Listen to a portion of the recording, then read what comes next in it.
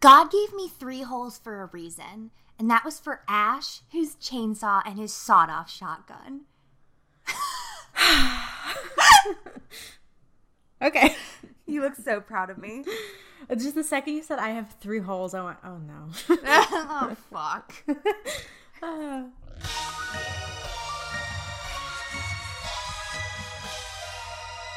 The girls who cried be horror. Hi, everybody. It is now officially October. So this is our October episode, which if you haven't put it together yet from the opening or from the title, we will be covering Sam Raimi's iconic Evil Dead trilogy. And as always, I'm Anya. I am Alex. Happy fucking spooky season, folks. Ooh, I'm so excited. Yeah, we will be, jam-packing this October episode because it's Halloween. So why not do 3 fucking movies in one? Exactly. I mean, I think that they all stand alone and have, worthwhile merits to all of them, but they also work as a trilogy. So I'm excited to get into it. Yes. What is your opinion on these films? I know that this was the first time you watched Army of Darkness, at least. Yeah, well, because Army of Darkness has always been so hard to find, I feel. Like, it was never streaming, and obviously, and maybe people disagree with me, I don't think it's as big as Evil Dead or Evil Dead 2. And so I think that there was also a period of time, definitely when I was younger, where I didn't realize that it was part of that trilogy. Mm-hmm. I was like, oh, it's the same guy, like, same actor. Right. He's really into horror. Like, he does all these horror things. I didn't put together that it was like, no, it's the 3rd installation. But I really like these movies. I actually saw them pretty late in the game, I feel like, for a horror fan. Because I didn't see the first Evil Dead until, when was it? My junior year of college. Actually, the first time that I was in LA, because it was a boy's favorite movie, and I was like, I have to fucking watch it. So I did, and I liked it. And then I think it was honestly maybe like sometime later that I saw the second one. Rewatched the first one, saw the second one. And yeah, they're just like so fun. It's hard. It's kind of like the quintessential B horror movie. Mm-hmm. It's like the quintessential like horror movie you have on like VHS. I mean, there's a reason that it's referenced in like so many other movies. I feel like in any movie, whether it's a horror movie or not, when they're like, we're going to go to the video store. We should rent The Evil Dead. Like, put it on and we'll scare the girls and blah, blah, blah. Like, it's just like that movie. And like, once you've seen it, you understand why. It's the Cabin in the Woods movie. Absolutely, yeah. But yeah, I like them. They're definitely perfect. Like, I feel like they're definitely on like a lot of people's lists of like, you have to watch it every year in October. And I completely get it. What about you? Yeah, I mean, I think that I could see some people also being surprised that we're doing these films because we do exclusively in our main episodes talk about B-horror. But to me, this is like the ultimate B-horror film because the budget on the first one was so low. And it's also just like fucking full camp.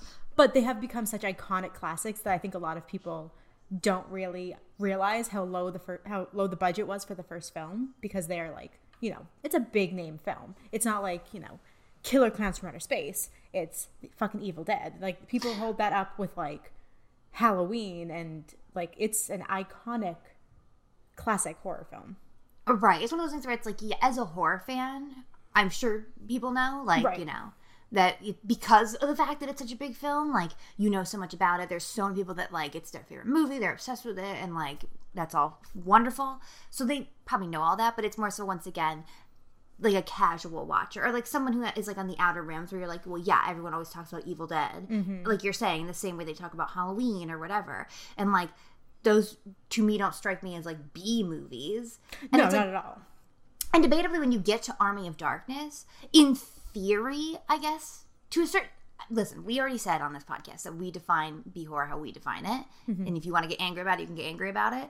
But debatably, in the terms of, like, the budget-wise and shit, when you get to Army of Darkness, that was, like, a big... Like, at that point, that was, like, a studio film where, like, the other two weren't. But even still, because it's, like, listen, we have to include it. It's the tail end of the fucking trilogy. And also...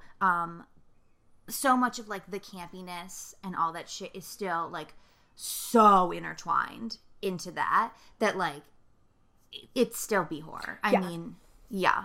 I just wanted to make that disclaimer from the jump. But I mean, also another thing I want to say before I get into my experience with the films is obviously Anya and I are huge fans of the series because our incredible artwork that we have for this season is us as the deadites, which I think is fucking iconic and amazing. So shout out to Ray again, who made our beautiful artwork that we love.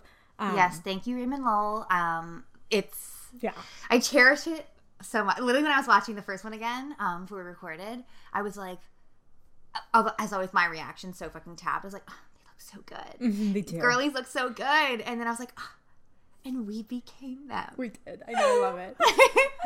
But yeah, I very similar to you. I had not seen The Evil Dead until college, which is surprising. I don't really know how it slipped through my fingers and how I, because I mean, literally I watched like all the Halloween movies by the time I was like 10. So I don't know how I missed Evil Dead, but I saw it for the first time in college and I was obsessed with it. I thought it was incredible.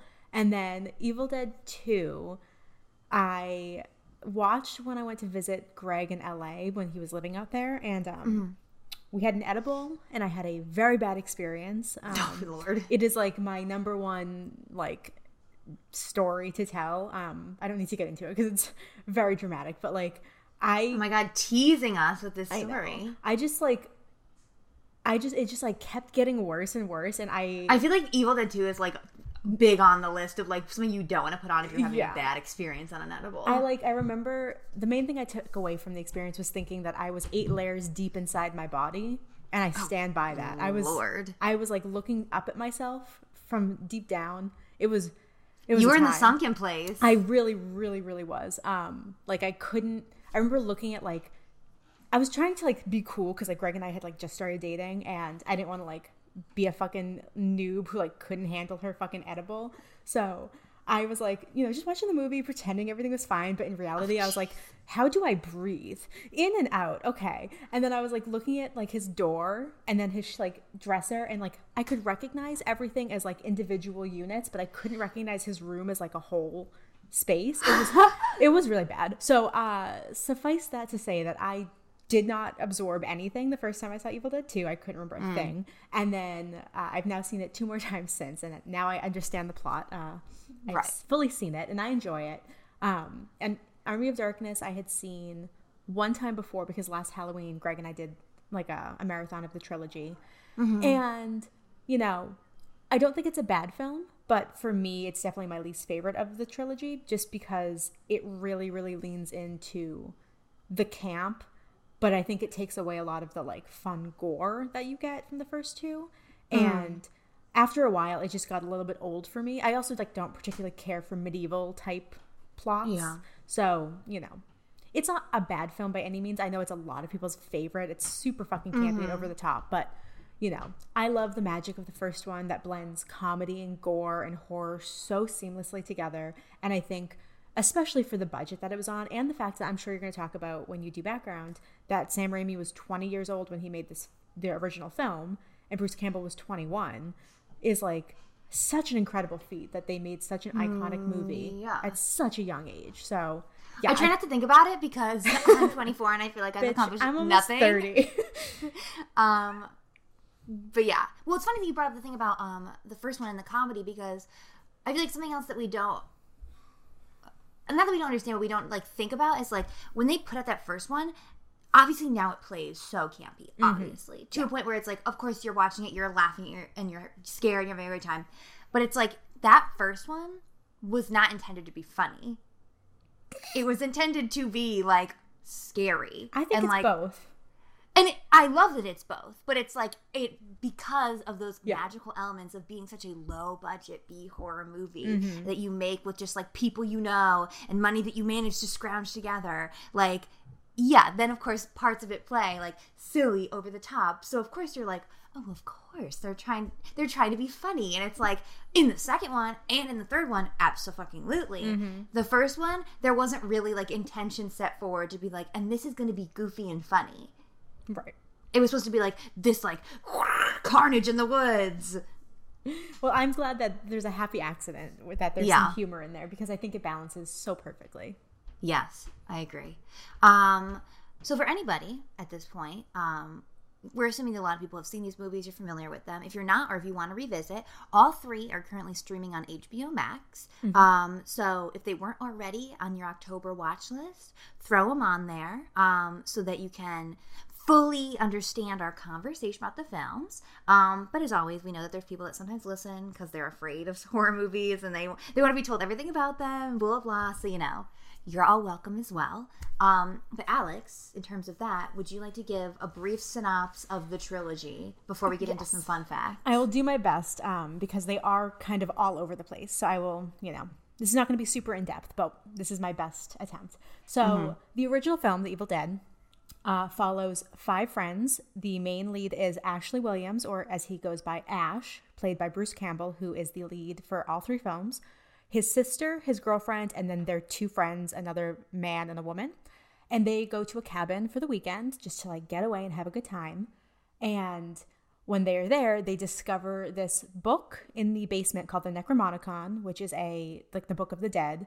And they also discover a tape recorder where I forget if he's an archaeologist or a professor or something, but he's reading from the Necronomicon. And Isn't it the Necronomicon? Is it? How do you pronounce it? Necronomicon? Is that not right?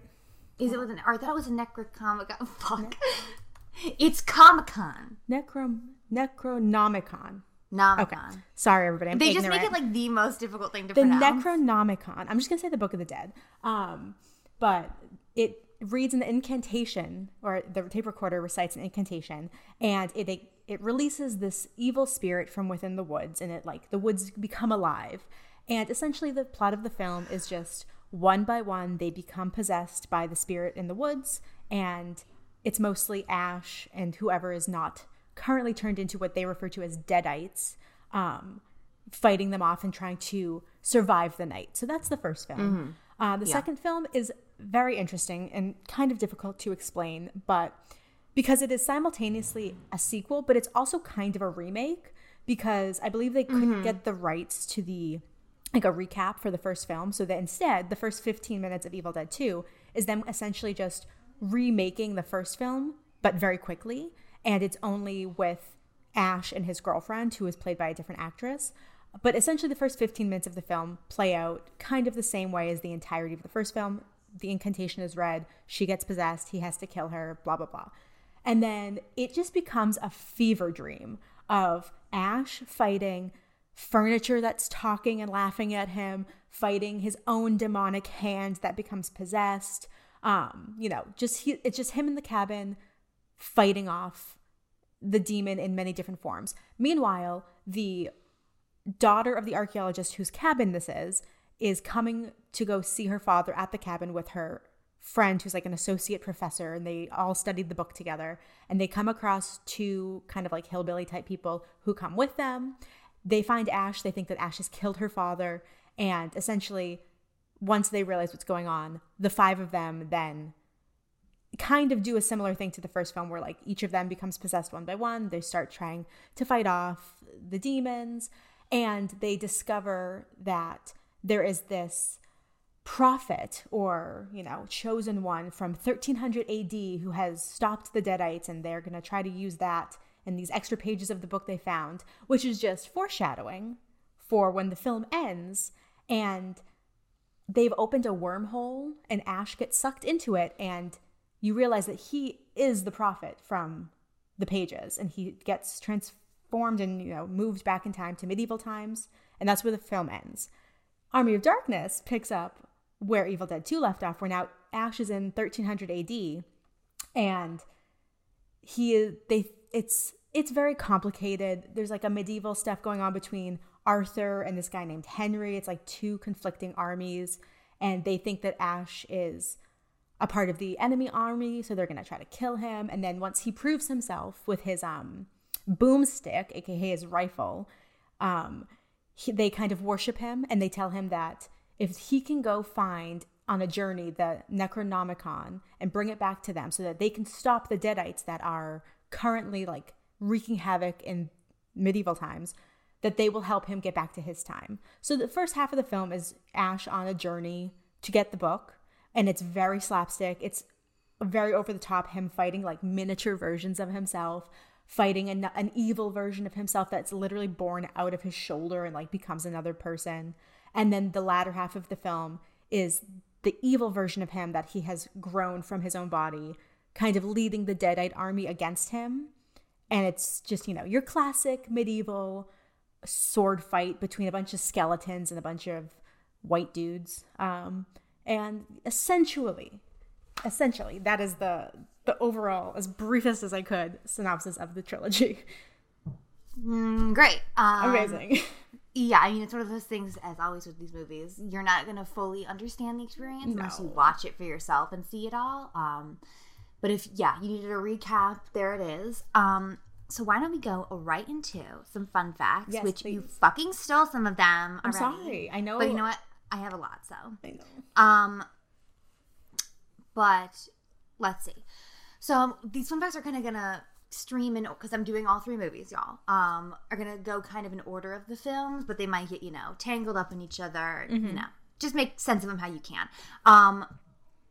So when they finished filming the movie, the first one, the cabin that they shot in was this like original like abandoned cabin that they found, which throwing it back to our Castle Freak episode when we talked about how they stayed in the castle when they shot, and I was like, oh, that's like a dream, blah blah. And to me as well, I was like, oh my god, because the crew and cast for this, a lot of them stayed in the cabin for the shooting of the film.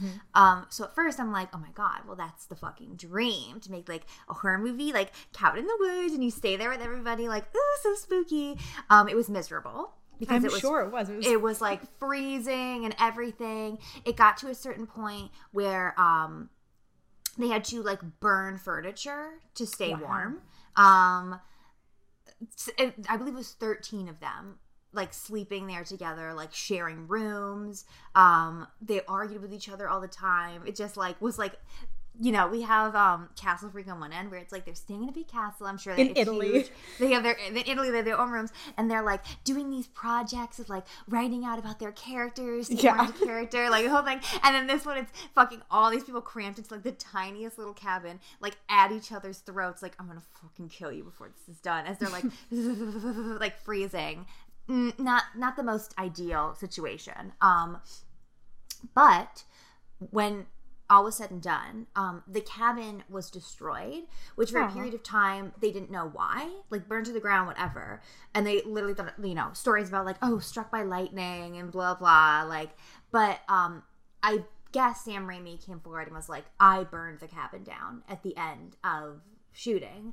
But the crew, because they shot this in Tennessee, so the cabin was in Tennessee, in the woods, they had, at the end of principal shooting, they made this like little time capsule thing as like as a memento or whatever, and they put it in the fireplace, or they buried it inside the fireplace, and then cut to cabin being burned down. The only thing that remains is the brick chimney like structure fireplace. I don't know if they ever went back and retrieved the time capsule. And also the whole thing about it, because it's been so vandalized like since then, is that no one will ever give you like exact directions of how to get there. I mean, in general, it's like in the middle of the fucking woods. Right. But because it's just like, unfortunately, people ruin it for everyone. And, obviously the more people that know about it, the sooner than like even that last sliver of the Evil Dead cabin will be gone. So in order to preserve it, it's like this like hidden secret of like, no one will tell you how to get there, which kind of like adds to the fun, like spooky lore of it all. So to talk about the money issues in this first film, the film literally ran out of money when it was like halfway completed in the winter of 1980. So in classic like young filmmaker, indie filmmaker, independent filmmaker, whatever the fuck you want to call it, fashion, they had to, Sam Raimi, Bruce Campbell, and Rob Tappert had to come together and do everything they could to raise money. So they took out like high interest bank loans. They borrowed money from friends and family. Bruce Campbell literally put up his family's property that was in northern Michigan as collateral so that they could finish the film. And also so they had the money, or rather, so Sam Raimi had the money to blow it up to 35 millimeter because that was what was required to release it theatrically. And Sam Raimi was so grateful that he made Bruce Campbell a co-producer on the film. But yeah, they did like cold calling people to like businesses from their hometown. Yeah, I had heard that it was mostly financed through like a GoFundMe type thing where like family and friends were like pitching in and helping them out, which I think is really wonderful. Right. I mean, this was GoFundMe before there was like, hey, follow this link. It was like, you have to individually go to each one of these people and be like, please, if you love me, give me some money, please. Do you believe in me? Literally. But yeah, and then it worked. They got the money to finish the film. They also got catering and gasoline and other necessities they needed for the cast and crew. So it was like, to a degree, you could say like this movie was like finished, you know, by the grace of God, but also it was by the grace of, you know, fucking putting in the work and being like, if you want this movie to get finished, you're gonna have to do the uncomfortable shit of like groveling for that cash. But you know what is very commendable. And something commendable about Bruce Campbell is that when they were filming, or excuse me, during the filming of the first film, when there wasn't any filming, or I guess rather scenes that possibly he wasn't in, he would actually help out the crew to like prep shots and different things and like help around the set.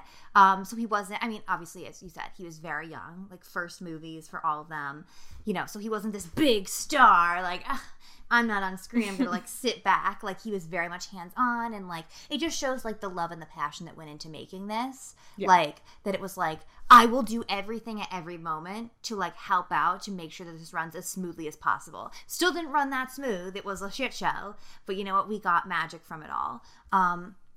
Also, a fun fact about something specifically in the movie is that in the original script, when the characters are first listening to the tape, they were supposed to be smoking marijuana. So the actors decided for the scene they would actually smoke it and get high for the scene. But then they had to essentially take all that out and reshoot it because apparently their behavior was so uncontrollable. Oh, I love that. It's just like, how much did they smoke? Like, that they like were so incoherent that they were like, fuck, we can't because use they're all any like of this. 20-year-olds like making a fucking crazy movie high off their ass. Like, oh my god, that sounds so much fun. So then at the premiere for The Evil Dead, this is fun, they had a blood donor station. So if you gave blood, you would get free tickets, and you would get a pin that said like, I bled for The Evil Dead. And I think the whole thing, like one of the producers or somebody said it was because like it was their way of like giving back after like all the fake blood they used in the movie, which is so fun. Bruce Campbell didn't have it easy on this set. At one point, a cameraman slipped during the filming and smashed his camera into Bruce Campbell's face and knocked out several of his teeth. Oh wow! Which that's brutal. And then to finish it off for the first one, with the blood was a combination of Caro syrup, non-dairy creamer, and red food coloring. That makes sense. If you've seen the film, by the end of it, Bruce Campbell, Ash, is covered, soaked, like through his shirt, like in all of this, it's all over. And his shirt in real life was so saturated with this fake blood like concoction that after he like took it off at one point to like dry it by the fire, because obviously, as we said, it was fucking freezing cold there, whatever, that the shirt solidified. And when he tried to put it back on, it broke. That's amazing. I love it. So moving on from there to the second film, something we brought up to throw it back to another episode we've already done, to Maximum Overdrive. Stephen King was a huge part of why this film got made. So although you might think like, oh, obviously the first one became such a cult hit, you know, making the second one would have been so easy. Financially, there were still issues. They still needed like money and help, and Stephen King came to the rescue because, as we said as a fun fact for that episode, Stephen King was such a fan of The Evil Dead, and he was working with Dino De Laurentiis, who was producing Maximum Overdrive, that he took Dino out to dinner and convinced him that he should finance Evil Dead 2. So on Stephen King's recommendation, they got the financing that they needed to complete the film, which is so iconic. Something else you brought up was, a lot of people consider this to a degree a remake. And the way that you're supposed to view it, because of the whole thing, is like, they couldn't get the rights to obtain, because they wanted to start the movie with a recap of, like, this is what happened. Mm-hmm. Couldn't get the rights. So they were like, okay, well then, like, anyone else coming into this, maybe, isn't going to know what the fuck's going on. So they recap it, but, like, you would expect them, I guess, to, like, recap it and, like, maybe be silly and, like, sure, it's, like, other actors and then Bruce Campbell again, but, like, doing, like, a quick recap of everything. They don't quite do that. They literally just, like, they're like, okay, we're gonna, like, make the only, like, important things, not even. They literally, it's, like, Bruce Campbell in the car. This time just his girlfriend, not his girlfriend, his sister, and, 2 other people. And they get to the cabin. Almost instantly, the tape is played. Instantly, his girlfriend is turned to a deadite. He decapitates her. And then kind of after all that hullabaloo, where the first movie ends is like Ash has like defeated all of it and he walks out into like the daylight, and then like the camera does the classic like zooming in on him and he's screaming. So you're supposed to, I guess, like at the end be like, oh, did he actually make it out or not of the first one? The second one is supposed to be like, okay, so like in theory, like all that stuff from the first one happened, and then Ash is still at the cabin though, and then essentially when he went outside, he got possessed. And that's, like, where, in theory, the new stuff starts in the second one. Yeah. It's, like, a little confusing. But, you know what? At the end of the day, they don't give you time, honestly, in the second one to, like, be bothered. To be like, wait, I don't understand, just because, like, shit hits the fan immediately. And you're just in it for the wild ride. So it doesn't matter. But, it is fun that it is, like, okay, so... Because without that context, you're like, okay, it's a sequel. Why the fuck would Ash come back to this cabin again? Right. And then when you realize that the girl he's talking to, he's calling her Linda. Laura, right? Linda, excuse me. Mm-hmm. Linda, which is the name of his girlfriend in the first one. And you're like, either he has a type, and it's exclusively Linda's, or this is supposed to be the same person, but it's played by somebody else. Well, yeah, because there's also the whole sequence with the, like, the magnifying glass necklace that he gives her. I think that's also supposed to, like, prove, it's the same characters. The same just Linda, like, yeah. And then in the third one, Linda is still played by somebody else. Correct. So at that point, it feels like it's a gag. Like, maybe they didn't get the actress back, but also it's just I know every time it would be played by Linda. Yeah, I know that the reason they didn't cast the same actress for Linda in part 2 is because I think she was pregnant at the time, so she couldn't do it. I don't know why they cast a third person for the Army of Darkness, but again, like, these movies were all like 5 to 7 years apart, and also Linda's character in Army of Darkness is like a scene, so whatever, doesn't really matter. In the scene when Ash is in the basement, this is after they've thrown him down there because they think he's the killer. There's a rat on the stairs, and he was known as Senor Cajones. What? Just a little fun fact about the rat.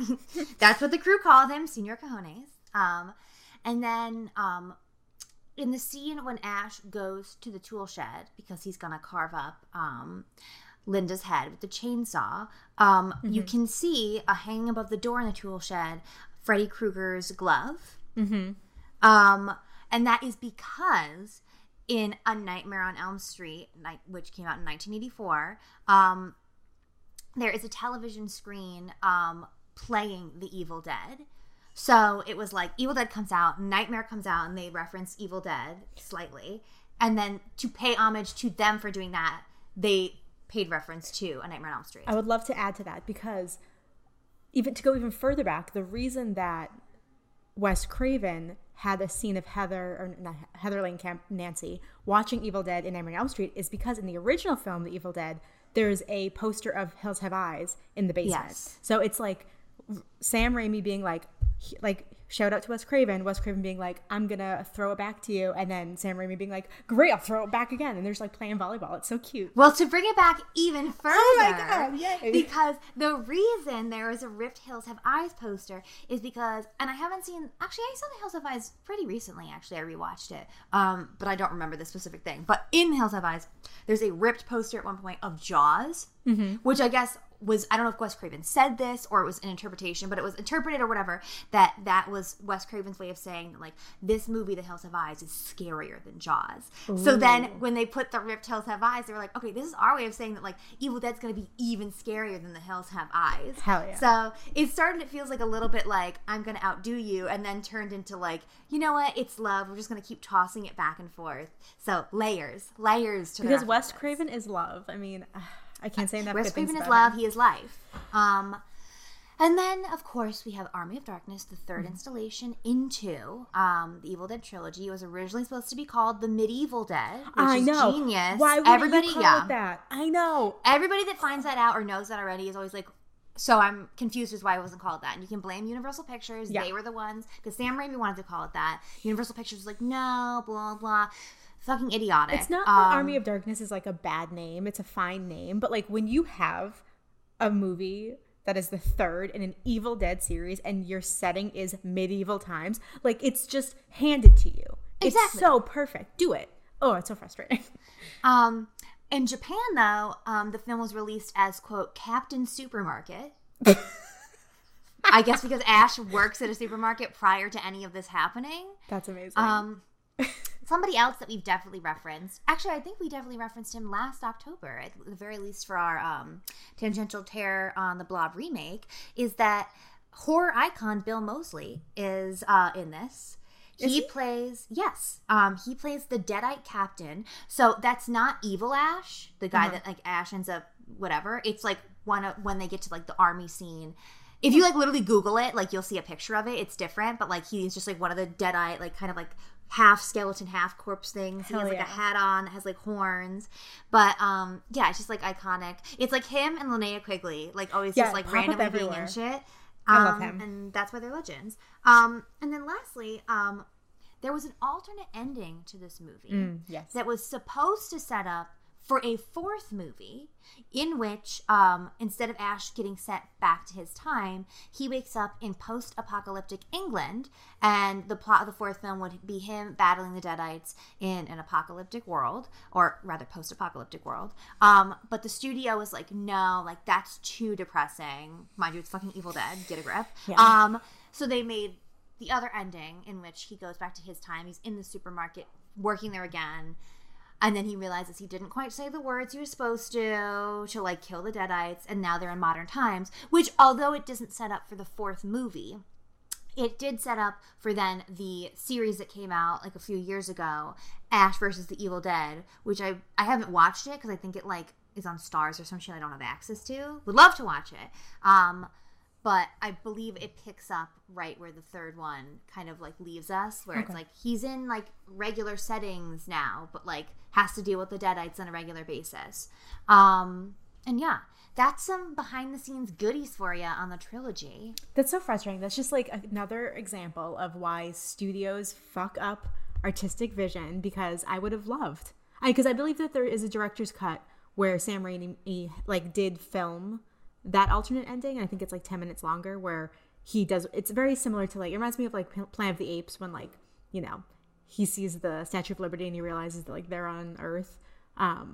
So I think that there is that version somewhere, and I would love to see it, because that would be the reality I would like to live in. Because I mean, I understand people wanting things to get like wrapped up and be nice and like not, you know, sometimes you want a satisfying ending, but like honestly, more times than not, for me personally, when I'm watching a horror film, like I kind of like when it ends with just chaos and devastation. Like I don't need a happy ending. I'm not going into a horror movie to see everything come together and people be all right. Like unless it's a slasher film and I want like the final girl to survive, like I'm okay with shit kind of hitting the fan and ending on like a sour, sad note.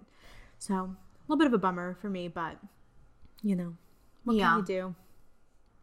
Yeah, I mean, the way that I feel, which we'll get to it, about Evil Dead 3 Army of Darkness, I don't know that particularly I would want a fourth installation, and that's nothing against this franchise.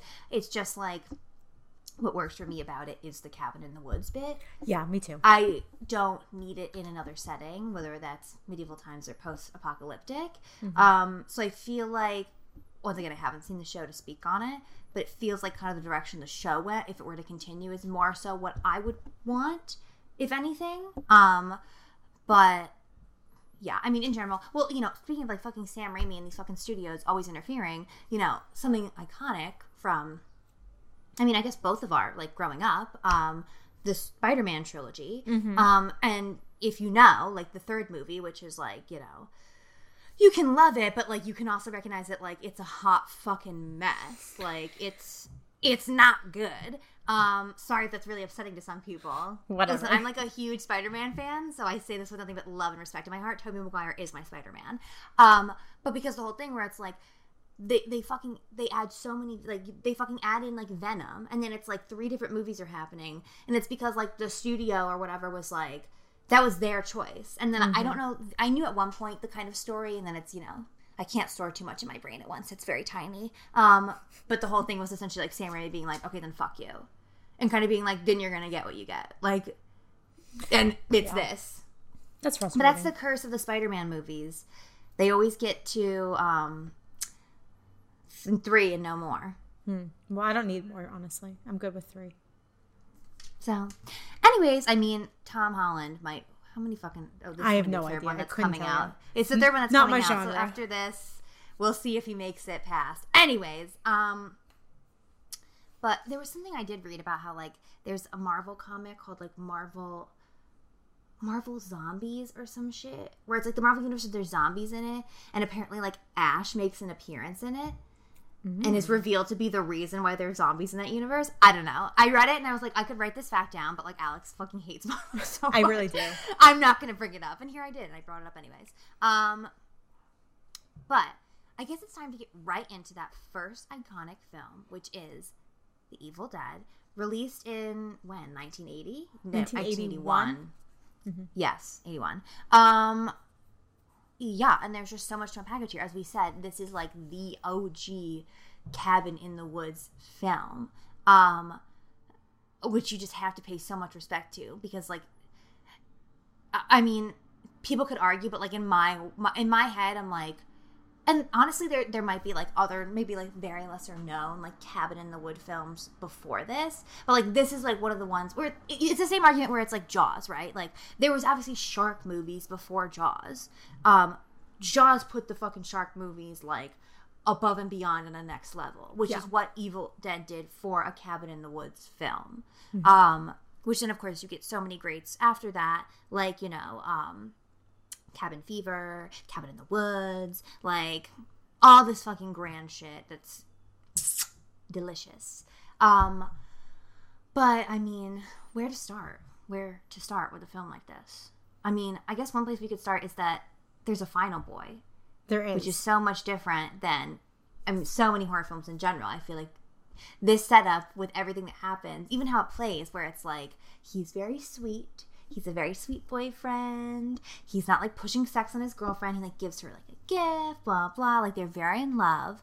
And then, yeah, slowly, one by one, his sanity is put to the test by like slowly killing off his friends, putting him through the most disgusting, terrifying, traumatizing situations until at the end, very Final Girl-esque, he is covered in blood. He is not the same as when he started. So I think that's very interesting that we get a switch up from that. And I'm not mad about it, I'll say.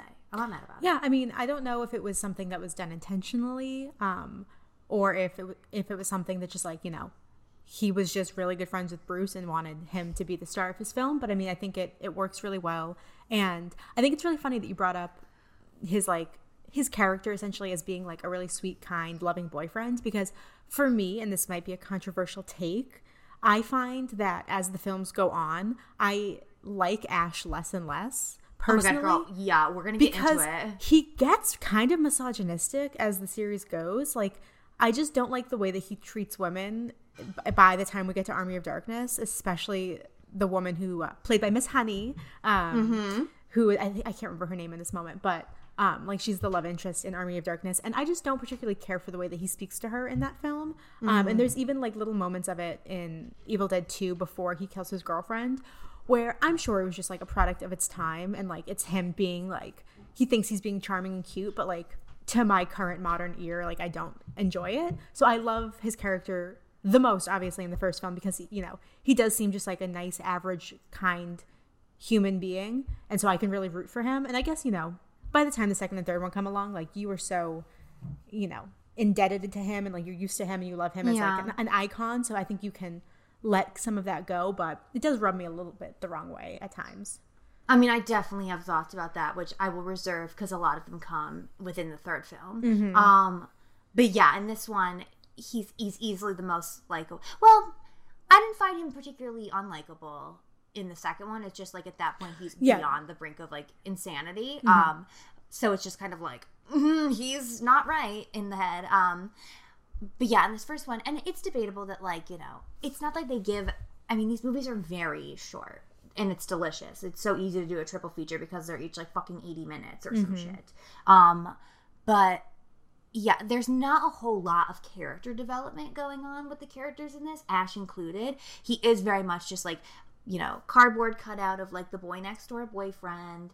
So, which to a degree, you could argue a lot of these, like, you know, churning them out like horror movies, like slashers, that's what you get in your final girls, like, you know, like very like cookie cutter. Yeah, you want girl the next like door. you want the character that like you can envision yourself being, and like someone that is relatable to you so that you can put yourself in their position, you know? Yeah, so giving them, yeah, exactly, the least amount of like very specific character notes makes it easier where, yeah, you can project, you can like then build it up in your own mind of like, sure, that could be me, and then like add in your own person. Exactly, it's exactly that. But I guess, yeah, as the series goes on and Ash is clearly going to be our vehicle through all three, then there's a sense of like, I want to know more about who Ash really is. Like, what's he really like? Which, once again, we'll say for the third film, because that's very much what they do there.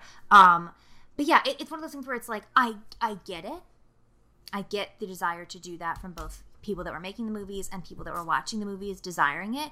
But I don't know. For me, and this is nothing against Ash, love Ash, but I don't watch the Evil Dead movies because I'm like, Ash is my favorite. Like, I watch the Evil Dead movies for the crazy deadite shit.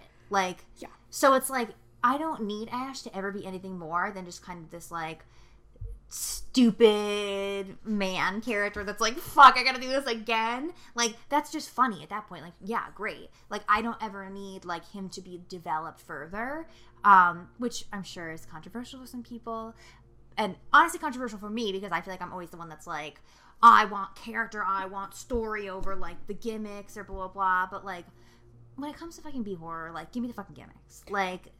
Yeah, well, I feel like a lot of that comes into play, too, because not to say that the scripts are not super long, but I do think that most of all of the films focus more heavily on the action, the comedy, the gore, than they do on, like, actual character development or dialogue between characters. I mean... A big chunk of Evil Dead 2 is literally just Ash alone in the cabin, so there's not any real dialogue happening unless, like, something is possessed and it's speaking to him. So, you know, I don't think that they relied super heavily on scripts and dialogue and stuff like that, which I think is great because it gives you more time to focus on all of the fucking practical effects and gore, and which is what makes this movie so incredible. I mean, the makeup in the original Evil Dead for all of them is so good. I mean, yeah, there are definitely moments where you can see that it's super low budget. Like, there's a moment very early on when Cheryl is the first person to get turned, and she immediately looks so good. Her eyes are white. She has, like, this really great makeup. And she's, like, floating and speaking in, like, this demonic voice, and they throw her down into the cellar, which is, like, one of the most iconic images of, like, her trying to break out of the cellar.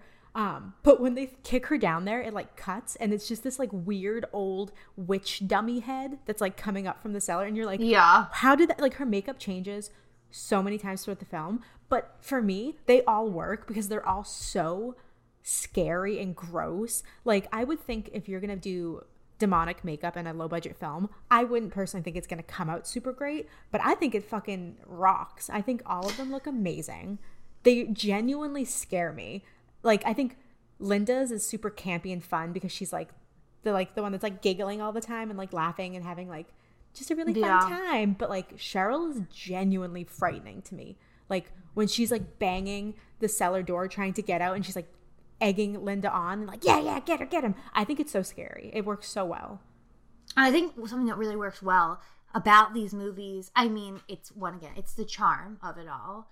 it's low budget or whatever. But kind of on a weird psychological level, like you're saying, like the way that like the makeup or like the whatever of the deadites like isn't quite always the same, and it can change from moment to moment, and then like they don't even look like the same character anymore, like, or even the same deadite character, almost like works, I would say, in this and in Evil Dead 2 to like add to that sense of like kind of like crazy, like when you're watching it where you're like, I think it's what's really interesting about the deadites, whether it's intentional or not, is that like they're these creatures that are just like pure evil or whatever, that like they it isn't just like, and this is what a deadite looked like, this is what they look like, and they stay that way the whole time. It's just like kind of like even by accident, like almost like constantly like slightly changing and transforming, just this like entity of evil taking any like form it can, and like as you see especially in the second one, like it will take any form that it can, and it just works so well, I feel like, to add to like the mayhem and the madness that Ash must be feeling in his head and what it's like to experience this, and like it just like breaks you down.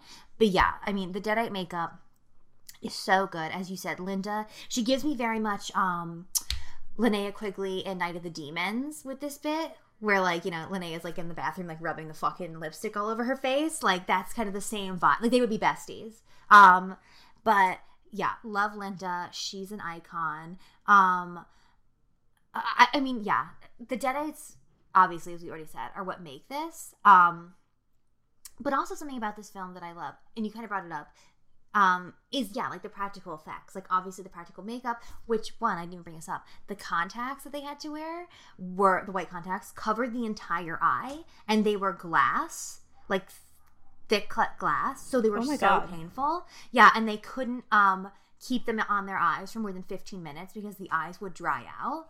So, once again, just talking about this first movie being, like, painful to make, they slaved and they sacrificed for us.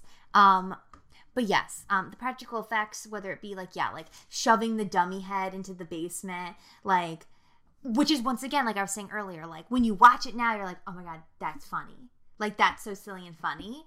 But it was just, like, less so intentionally funny and more so like this is the product of like a 20-year-old trying to make his first film with like limited amounts of money, with like anyone and anything he could scrounge together. So yeah, we have to just fucking kick a dummy head down there because we can't kick the actress's head down. Like, it is what it is. And as I said a million times now, it's what adds to the charm of this film. So much so that then it feels like there were so many movies afterward that just like tried to, I mean, obviously, as we said, you know, inspired Cabin in the Woods movies, but I just like there were so many movies after this that like wanted to capture that charm of the low budgetness, and you know, some of them worked, and some of them it's just like it doesn't work if you're trying, you know, like if you're trying to make it look like the Evil Dead, it's not going to work. It either has to just like come out with that magic of the Evil Dead or it doesn't. But something specifically about this first film that I fucking loved was that I forgot about completely was in this. I don't know how the fuck I forgot until I was watching it today. Is the stop motion? Yeah. Oh my god. I mean, I'm a sucker for stop motion. I fucking love stop motion, and it falls into the category of practical effects for me. But near the end, when I can't remember who it is. It's like two of them. Two of the deadites are dying. I believe it's Scott, the friend. Yeah. And I want to say it's Cheryl at that point. And if it's not Cheryl, I think so. Then it's if it's not Cheryl, no, then it's definitely Scott's Cheryl. Girlfriend. Okay. I'm pretty positive it's Cheryl. But yeah, it's like they're getting killed, and like literally it becomes this like close up of like their face like kind of like melting and disintegrating, and it's clearly stop motion, but it's like so it just adds to the creepiness of it all. And then like their bodies are like oozing out like this like porridge type material. It's disgusting. It's just like so much in this one sequence alone of like we get the stop motion and I'm like, oh my god, I forgot about this. This was amazing. This was so fun because it's one of those things in general. And I remember watching a video about this one time where it's like anytime you have like a certain medium and then out of nowhere you like switch what the medium is, it's like jarring and it makes people uncomfortable. And like I remember growing up, like Courage the Cowardly Dog, what a fucking banger of a show, did it a lot, and that's why it worked so well, where they'd be these scenes of like they'd cut away and it would be like, oh, all of a sudden it's like CGI or kind of animation or like this 3D animation instead. or it would be like stop motion, and immediately your bodily reaction is like, no, this isn't right. This is not right. I don't want to see this. Even though normally if you watch something stop motion, you wouldn't be like, this is creepy, you know, just off the bat. So that's what works also in this moment is like, obviously the whole time it's like live action, like people. And then all of a sudden like cuts and it's close up, but it's this like stop motion-y-esque like face, like deteriorating. And it's so good. But then yeah, it goes from that to then like the body's oozing out porridge, which is also just like so fucking gross. And then demon claws like shooting out of like their abdomens and shit. Oh, yeah. So it's just like, it gets to the point where it's like, as always, like that third act where everything is like amping up to the 10th degree. And it's just like they threw in every trick they had at that point. And yeah, it just works perfectly for me. It's so campy, whether intentional or not. It is so campy and it is so fucking fun. I love it. I love it. I love it. Yeah, I find that, like, I know that there was a lot of censorship issues that Sam Raimi had to deal with for this first film. Which then led into, you know, him having to cut back a little bit in Evil Dead 2. And then in Army of Darkness, there's almost no gore whatsoever. There's, like, one sequence of blood shooting out of, like, a pit. But that's really the only time you really see blood in the third film because he had so many censorship issues.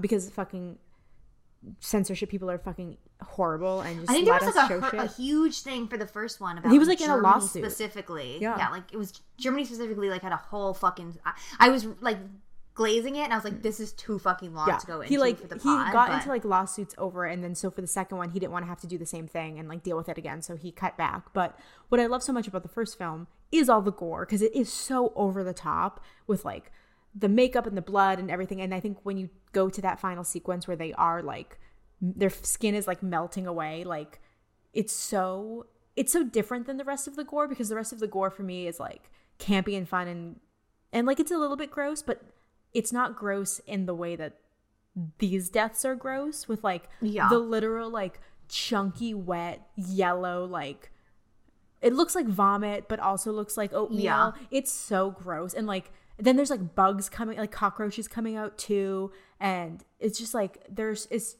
like, what is something that could make people like nauseous? Let's put it together and just like end cockroaches and vomit. Yeah, so I mean, it's fucking gross, but I love that kind of shit. I mean, I want to be uncomfortable. If I'm watching a horror movie, I want to be scared and uncomfortable and like squeamish and grossed out, and that doesn't happen very often, but I do find that the stop motion really does that for me. It makes me feel very icky inside, and I'm just obsessed with it. I love it so much. I think sometimes when you don't have the budget, it forces you to be more creative and use things that maybe look more natural and more disturbing when put in that context. And I feel like this is a clear example of that, of like they clearly didn't have a lot of money or things to work with, but what they got in the end is so effective. Yeah, I mean, clearly it's already, this first one stood the test of time. And like what's so awesome, kind of what we brought up before, is like the fact that they were like so young when they made this. It's so, when you really stop and think about it, and I put my own jealousies aside, like I really do think, and I'm sure I'm absolutely sure I'm not alone in this, that like this will, even beyond our own lifetimes, be recognized as one of the greatest like horror films ever made. Of course. Genuinely, like I'm not fucking around at all. And it's just nuts that it's like this horror movie that was made for like scraping the bottom of the barrel for whatever they could get, you know, by a 20-year-old. Like, yeah, and I mean, it's just unbelievable. I think a lot of that too just has to do with like how strong his direction was at such a young age, even, because so many of the shots are iconic. I mean, the first person POV running in the woods of the demon is iconic, and he did that in so many different ways. I was reading that, you know, they put it on like, I know the last sequence in the end of the film when the demon like runs through the entire cabin and then goes out to Ash outside, which obviously you're not seeing anything, you're seeing from the perspective of the demon. It was Sam Raimi riding a bicycle through the cabin and then like into Bruce, and it just works so well that like finding these ways. That's why it's like so wobbly. Yeah, like using the handheld camera, finding, you know, creative, unique ways to get these kind of shots that make you feel like you are in the perspective of the demon, making it feel more like real and like centered, and it's a little bit off-putting because like it is the shaky cam, and it just makes it all like so much more scary to me. And I think there's so many shots in that first film where like, and he has, you know, his iconic like zooms, like he does a lot in the sequels, a lot of like really quick push-ins of like very quick cuts, and it's clear that he had a very specific style that he has developed over the years. But I do think that a big part of why Evil Dead is so like renowned and admired is partially because of how well it's made, just like technically. Like it's shot so beautifully. It's obvious to anyone watching it, whether you watched it when it came out or when you watched it, if you watch it now, that it's made with love. Like it's made with so much love, and that that truly does translate onto the screen and into the viewing. So like that, hand in hand with everything that you're saying, like that's what it is. Like that's the magic of it. Funny enough, for a movie that is the Evil Dead and everything it contains, what makes the special sauce of Evil Dead is the love that went into it. And I know that we were saying like when they filmed it, like they were miserable or whatever, but like the intentions and everything that went into it, at the very least from fucking Sam Raimi and, you know, Bruce Campbell, was like love. Yeah, because you can't. At least that's my interpretation of this. Yeah, you can't go through all of that like bullshit if you didn't have a passion and love for what you were doing, you know? You're not gonna put your family's fucking property up for, you know, sale or whatever the fuck it was, like, in order to get this done if you don't have love for, what you're creating. Alright, so, from here, let's move right into the starting as a remake and then moving into a sequel, Evil Dead 2. Now this one very much feels intentional in the comedy, in the crazy, in the camp. It puts things up to a higher level. It's just like you get everything. Actually, what was I saying? I watched the second one with Cornelia. Actually, I rewatched it with Cornelia, and because afterwards she had said like, oh, I used to think the Evil Dead 2 is better, and then I rewatched the first one and I was like, no, the first one's better. And I was like, oh, I just rewatched the first one, I'm gonna watch the second one, and I'll finally have my say, you know, afterward, even though I've seen them both before, because I felt similar. I was like, I think the second one's better. And then after watching them back to back again, I was like, they feel almost perfectly for me neck and neck, like the same in the best way possible, because it feels like things that maybe aren't quite present from Evil Dead that work, that aren't in Evil Dead 2, you don't miss, because Evil Dead 2 is throwing in new shit in place of it that's just as unique or fun in its own way. So it's like they really do like work perfectly for me as like partner pieces. I mean, obviously because they're like the same movie for a good amount. But yeah, I mean, do you have a preference over Evil Dead or Evil Dead 2? I do. I mean, I know that a lot of people think that Evil Dead 2 is the better film. I mean, it did have a higher budget, so I know they had a lot more freedom to do things that they wanted to do, and they also obviously leaned into the comedy element of it a lot more in the second one. Right. I wasn't sure which one I would have picked until I just did this rewatch, and I watched them back to back. And for me, as much as I do really enjoy both of them, I do think that the original is better, just because for me, as like singular films, if I'm like looking at them individually, the first film is so cohesive. It just works from start to finish for me, of like, this is a story with characters I care about, with really great effects, with good scares, with campiness. You know, it has everything, and it feels very tight, and like I don't really have anything I would change about the original film. And in the second one, if I was going to watch the second one without having seen the first one, which I guess is kind of what they were intending by doing a recap at the beginning, I don't think it really works as well. I feel like if I went into that film not having seen the original and like just got the context from the first 15 minutes, I think I would be a little bit confused, because I think it feels a little bit rushed. And I also think that the side plot with the archaeologists and, you know, those characters, I don't care as much about them particularly as I did about the cast from the first film. But yeah, I think the second film is amazing in its own way. I just think as a whole, the first one is a better made film, which is funny because it had a lower budget. Right. I mean, I think, with the archaeologists and, like, that kind of group, I think the thing with that is, like, obviously in the first one, we're entering into all of this for the first time with everyone at the same time. Mm-hmm. Whereas, like, one, like, we've already established the first film, in theory, if you've seen it, and you already know who Ash, so it's already going to feel like you have more of a connection to this character. And then, even beyond that, like, it feels like a good chunk, if not the first half of the movie, is, like, Ash alone in the cabin, like, losing his mind, battling this thing. And you get, like, one or two, like, cuts to, like, oh, they're getting off the plane, they're heading to the cabin. But, like, and even then, by the time they get to the cabin, shit has already erupted.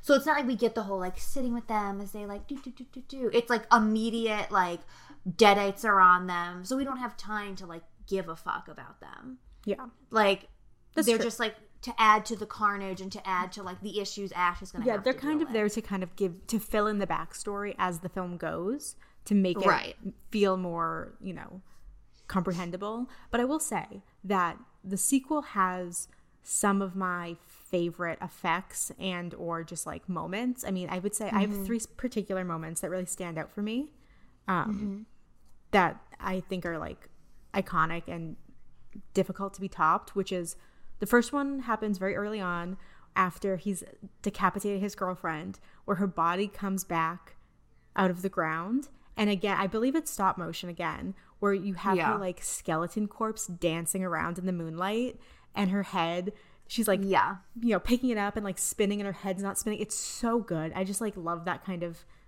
visual. I love that kind of practical effect. I think it works really, really well. It's spooky. It's creepy. It's, you know, it's sad. He's, like, crying over the fact that he had to kill her, then watching her weirdly sensually dance as a skeleton with no head. I love it. Obviously the, like, Pee Wee Herman-esque moment where all the furniture comes to life and is, like, laughing at him. Oh my God. Because he like broke the chair. I'm sure that you'll want to talk about the taxidermy fucking deer head at some point. Not even. You'll be shocked what I want to talk about. Okay. And then I also have to talk about the deadite version of the girl's mother that is locked in the basement, who comes after him and is played by Sam Raimi's brother. I believe his name is Ted, who I was reading that had, like, a horrible experience in all of that makeup. It reminds me of, did you watch I Think You Should Leave this season? Yes. You know that scene, that skit where he's like I don't want to be here anymore? Yeah, when he's, like, at the mall and all the prosthetics, and he's like, I got it, I'm ripping it off. That's what it reminded me of. Yeah, exactly. But, like, it's so, she's, like, his body is so bloated and disgusting, and, like, oh, it's so creepy and gross, and it works just, like, I think it's probably my favorite makeup of all of the films is the deadite mother just, like, bloated and, like, crawling up towards him being like, I'm gonna eat your soul. I love it. Those are my moments. Going off that last one we were talking about, something that I noticed about this film, this one came out in 1987, which was a pinnacle year for horror, because it was also when The Lost Boys was released. Is that, and once again, I don't know that any of these are confirmed to be intentional or not. It's just things that I picked up on, that, like, this movie seemed to have, whether intentional or not, like, a lot more, like, references to other horror films, or, like, clear pulls of inspiration. Like, a few that I noted are, like, near the end of the film, before Ash gets sucked into the vortex, this, like, giant tree face monster thing is, like, come through the window. It's, like, trying to eat him, like. And, you know, so terrifying, debatably, like, the most terrifying thing he could experience. He gets loose from it, and he then has a Nancy Nightmare on Elm Street white streak through his hair, which is then not present in the third movie at all. We just don't reference it at all. But I noticed that right before that scene, when the trees are starting to attack, it felt very Poltergeist to me, with the trees outside, like, attacking. There's a moment when they're, before, like, everyone else dies, where I believe it's, I can't remember the female lead's name in this one. Annie. Especially if it's not Ash, I, like, don't remember it. It's Amy. Annie. Annie. Annie, I believe it's her father, like, appears to them as, like, a ghost, and he's like, you have to, like, kill them so I can, like, rest in peace. And he's giving us very like Pazuzu from The Exorcist. Absolutely. Yeah, like, but also like appearing, I don't think that this one was a reference, but like it made me also feel like he was like fucking Bob Cratchit or what the fuck ever from A Christmas Carol. Like, ooh, these chains or whatever. Like the Wizard of Oz. Oh, yes, that as well. I also had that when Henrietta, who you were just talking about, comes out of the fruit cellar, at one point, she like turns into this kind of like snake head thing. Mm-hmm. And once again, this one is a reach definitely on my part, but it did remind me of like, I think it's called the three-headed Hydra or whatever from Hercules. Okay. Where it's like, you know what I'm talking about when he has to like fight those motherfuckers? Like, kind of, what were you going to say? I thought you were going to say it reminded you of the Freddy Krueger worm in Nightmare on Elm Street 3. That too, though. That too, absolutely. We have when Ash has to saw off his hand. It's doing a very like thing from the Addams Family bit, which I guess anytime you have a severed hand, that's what you think of. Yeah, but did you notice that really great gag of when after he cuts off his hand, he puts it in a bucket and then he puts a bunch of books on top of it, and the top book is A Farewell to Arms. Oh yeah, it's genius. That's clear. That's like a clear moment if you haven't picked it up on it at that point that like this movie is leaning in to like what's funny. But then specifically on Henrietta, she made me think of a lot of shit. So yes, I was reaching with the Hydra thing, sure, whatever. But like she gives me very much. It's funny that you brought up Pee Wee Herman prior to this or something else, but she gives me very much like Large Marge energy. She gave me very much, even more so, the corpse from the tub in The Shining. Yeah. But yeah, it just feels like such an amalgamation of like references. But like once again, this movie, like even if all of those are like unfounded, everyone is like absolutely not. That was not a reference to that. Fine, it still stands on its own. It's just like at this point, like it was years later, and like I don't think there's anything wrong with referencing other horror. I quite like it. I think it's really fun when you like reference other things, especially for referencing other things that worked in those other movies that I like. Like yeah, give me more of it. But yeah, I think, yeah, even though I feel that they're equal in my mind, I think I do have slightly more fun with Evil Dead 2, just because that there's so many more gags. I mean, this is obviously the film when we get, because he has to saw off his hand, we get the chainsaw, hand, arm, whatever the fuck you want to call it, and the iconic Groovy line, which, like, cannot be matched. Yeah. Oh my god, it was so good. Thank you. But yeah, there's so many gags, and it's funny you brought up the blood because like I feel like there's so many scenes. There's still blood in this one, very much so. But it feels like there's also like black blood, and then there's also like there's definitely a point, I can't remember what's happening, but I wrote down that it was like very much like giving us Kid Choice Awards with like the green blood like getting slimed. Yeah, that was like intentional so that he would get a better like an easier time with the rating, but it didn't work. I think it ended up coming out like unrated or some shit. Yeah, like, he didn't get an X rating, but it was like unrated. Yeah, which I guess maybe is better than X. In 87, I think now we can kind of get away with pretty much anything, but I think in the 80s it was a lot more difficult. Also, a moment that I have to point out, which was so funny, which once again just feels like it's done intentionally to be funny, is Ash is running through the house. We're doing like the like camera POV, like following him. So in a sense, we're the evil running after him. And he's running through this cabin, which obviously is a different cabin because as we said, after the first film was shot, it was burned down. So they recreated another cabin or what the fuck ever. He's running through this cabin and there are just so many fucking doors. When I was watching with Cornelia, I was like, we were like, why are there so many doors in this cabin? Like, how big is this fucking cabin? It's a big cabin. And just as we're saying this, and he's running through every fucking possible door, he just, like, runs into the wall. And when I say run into the wall, I don't mean, like, hitting the wall and being like, boink. Like, literally just, like, an opening in the wall. And then he's, like, within the walls, like, running through the walls like he's fucking Brahms. And I was like, what the fuck is going on? I was just like, okay, so we're, like, inside the walls now, for sure. Which, once again, just feels like it's very silly. And we'll get to it when we talk about Army of Darkness, but, like, this level of silly is what works for me. Yeah. Like, this where, like, it just, like, it's almost, it's effortless, it feels like. It seamlessly works, whereas Army of Darkness, I'll hold off on going any further, but, like, doesn't quite do that for me. Well, yeah, I think that this film, honestly, at its, like, core for me, is just kind of a conduit for Bruce Campbell and his physical comedy, and Absolutely. I think it's really just like a vehicle, like you were saying, for Bruce Campbell to show off like what he can do, because he did all of his stunts himself. I think that I forget if it was this film or the original, but he sprained his ankle like very early on in the filming. I think it was the first one. And he just kept going. And I mean, obviously, Bruce Campbell is an incredible actor. He's an incredible comedic actor. He's a great, incredible physical comedic actor. I mean, the sequence of him fighting his demonic hand, we've seen it done in a lot of different films. I mean, Idle Hands, you get the scene in Fight Club.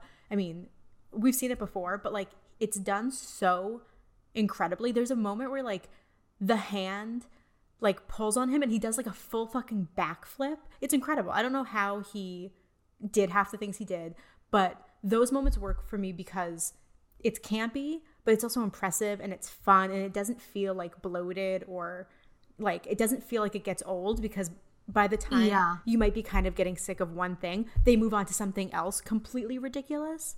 Exactly. And it just, I agree. The campy level in Evil Dead 2 is perfect for me. I don't need it any campier than it already is. And I think Army of Darkness pushes it a little bit past where I enjoy it. But for this film, it's spot on.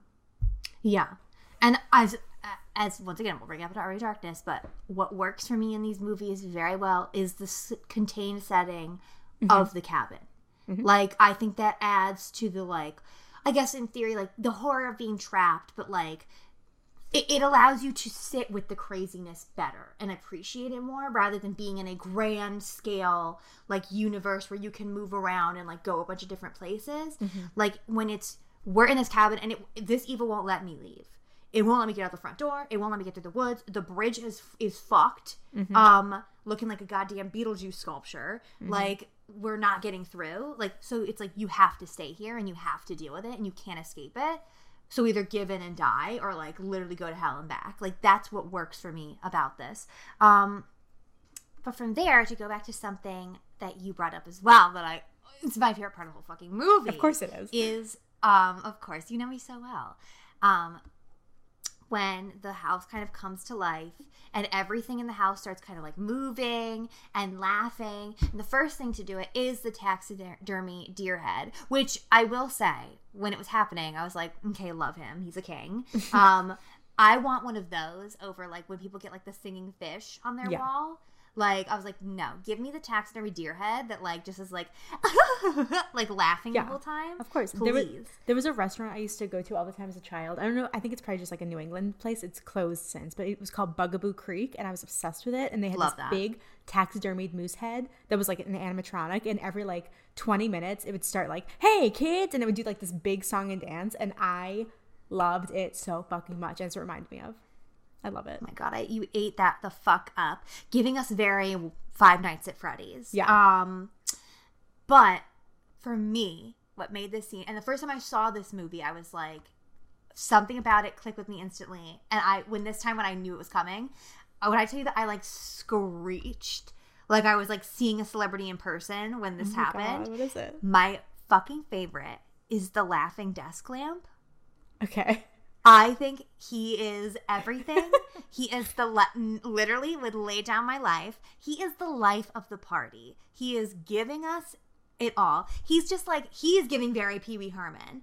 He's like, like very goofy. And because he's like one of those bendy lamps, he's like bending up and down. And then there's a point when Ash is given into the crazy and he's laughing along with them. He stands next to the lamp and they're like having a moment where he like starts to bend his body too. Yeah, they have like a dance off.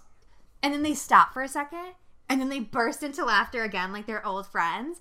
Oh my God. Pixar lamp found dead in a fucking ditch. Like, I love this fucking lamp. What I wouldn't give to own it.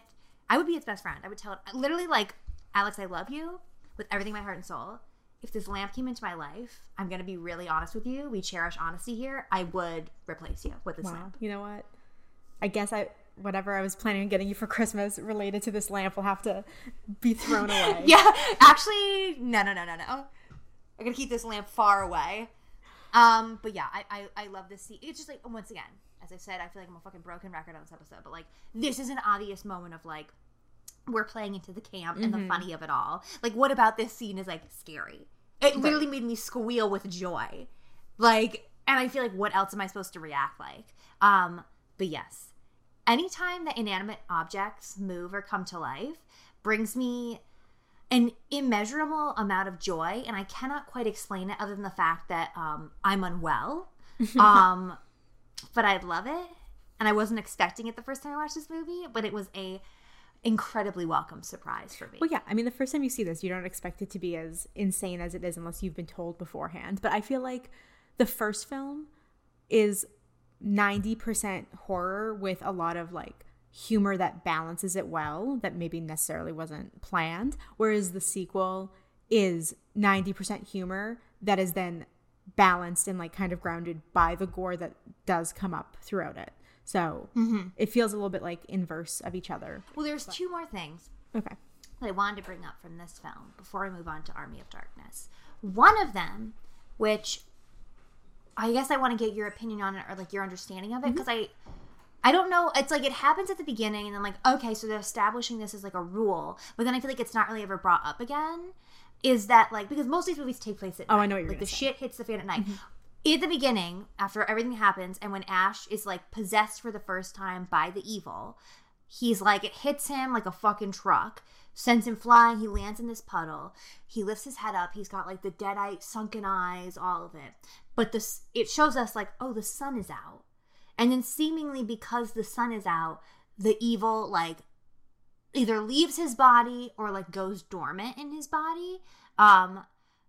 So when this happened, I was like, okay, so they're establishing that the evil can only live in darkness. But then I'm like, I don't recall if there was ever another scene of them in the light. But then I feel like fucking when it ends, obviously, and he ends up in medieval times, which then ends up being redone at the beginning of Army of Darkness. It's daylight. It's broad fucking daylight. And a fucking winged deadite attacks, which I was like, okay, so they can be in the light. Or is it they can't be in a human body in the sunlight? It's just like slightly unclear to me. Yeah, I don't think that he really gives you any kind of like rule to follow with that, because like in the first film, at least, if you're possessed, it doesn't seem like you can really be unpossessed. It seems like the demon might allow the human side to come through briefly to like manipulate you or to, and like even in those moments, you don't know if that's really the person like taking control back of their body or if it's the demon pretending to be them. So you don't really get like any kind of rule from it in the first one. And then the second one, when they do that, when like, yeah, the first time I saw it, when I saw that Ash was evil, I was like, oh, well, is he just gonna now be a deadite? Like, I don't understand. And then he got transformed back.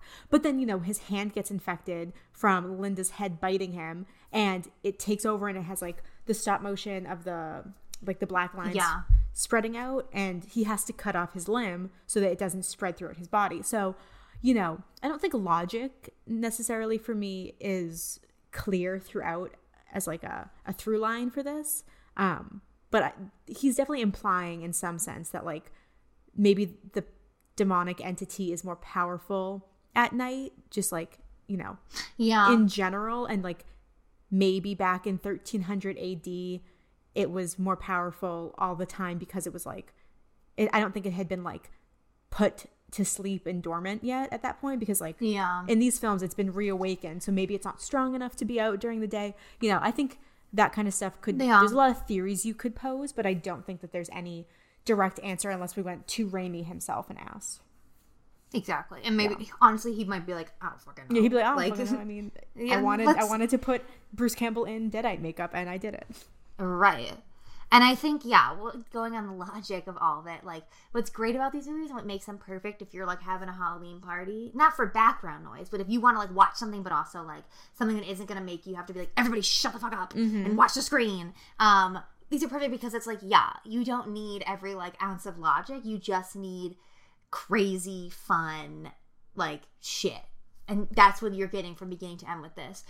The last thing I have to bring up, which I very much hinted at in the opening, is I don't dislike Ash. Obviously we talked about this. I like Ash in the first one, but I just like him as a character. I don't feel anything for him. But in this one, near the end, when he is a dirty and he has his shirt ripped, and he has his man titty out. Woo! Let me tell y'all, because I keep nothing from y'all, even if you don't want to hear it. I am incredibly attracted to like a hairy man titty. And when I say man titty, I'm not talking about man boobs. I'm talking about like when I see like a man with like nice formed like square pecs, I call it a man titty. It just makes me happy to call it that. You can call it whatever you want, girl. I call them big titties. I'm like, that man has some big titties that I want to put my face in. So when I saw that hairy square titty girl, I said, interesting, I'm having thoughts. I'm having ideas. Give me more of this, please. Yeah. And you know what I will say? Army of Darkness delivered on that. Yeah, Bruce Campbell's a very attractive man. I'm not a huge fan of his eyebrow in the first one. And I say eyebrow because there is one eyebrow. It's one, yeah. And I'm not a fan of one eyebrow personally. Yeah, I'm actually not pro. Like, hair is fine, but like, I don't want like a Bigfoot type man personally. You're not personally attracted to the unibrow. No, I mean, I can deal with hair, but it's not like in my pro column of like, he is covered in hair up and down. Like, nah, let's keep it like a little bit clean. But, you know, I think he's an attractive man. I mean, I don't really have anything like negative to say about his appearance other than the eyebrow. So he's very jacked. He's the tall, he has dark hair. He's, you know, your standard fucking final boy, I think, at this point. Yeah. I mean, I will say that once again, any way you want to live in your body is completely fine. I am personally not particularly attracted to, I'm not looking for like a bear. Mm-hmm. Like, I don't need somebody that's like completely like covered in hair, but like, I'm also not looking for like the waxed chest, whatever. No. Like, I like the chest. I'm not looking hair. For a Ken doll. No, I'm sorry, Ken. I'm out of your league. But yeah, so anytime I see a delicious hairy man titty, I'm like, ooh, cut me a slice of that. Good for you. Yeah, that was the last thing I wanted to bring up about Evil Dead 2. The most important thing for last. Yeah, of course. So now we will move into the third and final Evil Dead trilogy film, which is Army of Darkness. In my head, it's Medieval Dead, Me as too. it should be. And yeah, as we already said, it opens up once again with a flashback of a different woman playing Linda. And also, unlike the way Evil Dead 2 ends, where he gets to medieval times and he is like praised and they're like, oh my god, you're our savior from like, you have a gun, incredible. The Army of Darkness opens when he gets there, where they're all like, lock him up, because they think he's like the opposing kingdoms, like one of their men, and they're going to execute them. So very different. Which at this point it almost feels like it's like, do you guys just like forget what happens in the last one? Or at this point, is it like an intentional like, hey, remember in Evil Dead 2 when we kind of just like redid shit a different way slightly? What if we just did that again? I think like it feels like a little bit of a shtick, yeah. But like you kind of said at the beginning, I kind of unfortunately felt a little bit going in. Like I was like, I don't know that I'm gonna enjoy this, just because in general, horror or not horror, not that I've really watched a lot of horror that takes place in this time period, but I don't care about medieval times. I'm not invested in stories that really take place there. Like the closest I think you'll get to me being invested in something like that is like if the medieval times is like fairy tale, like kind of like fantasy kingdom type shit.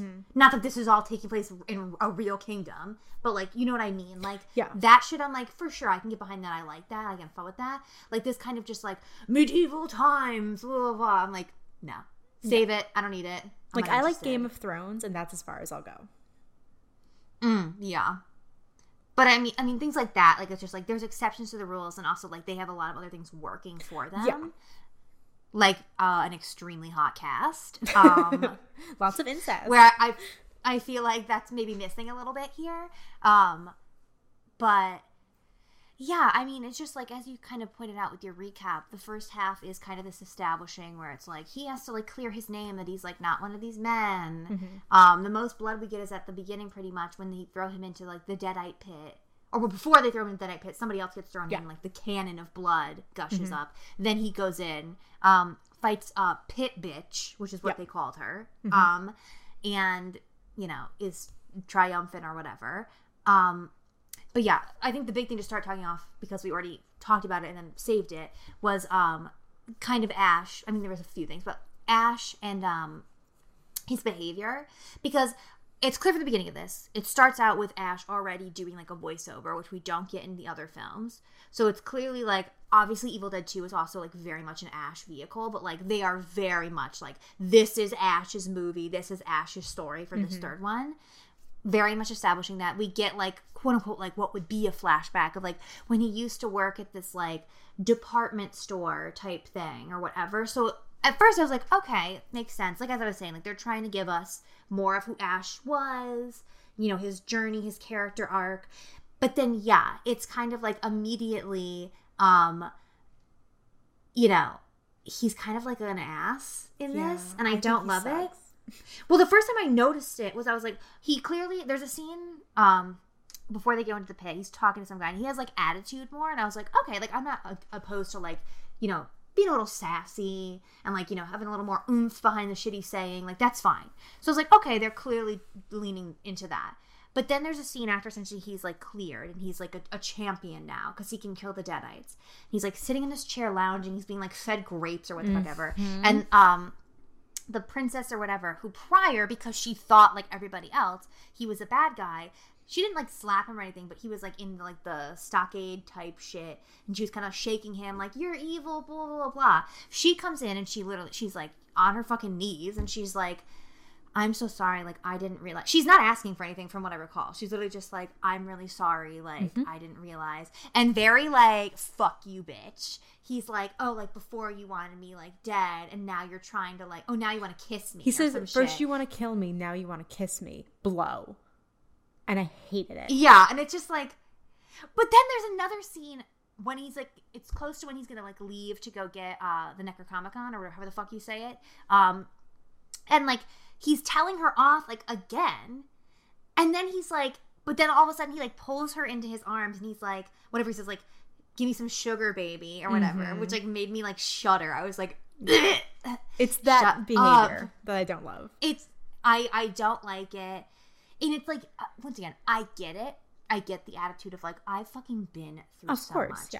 And it's like the like, I'm over it. But once again, as I said, bringing up something we paused on, what works about these movies is being trapped in the cabin, the deterioration of the sanity. Cornelia made a point when we were watching it where she was like, he looks too well rested in Army of Darkness.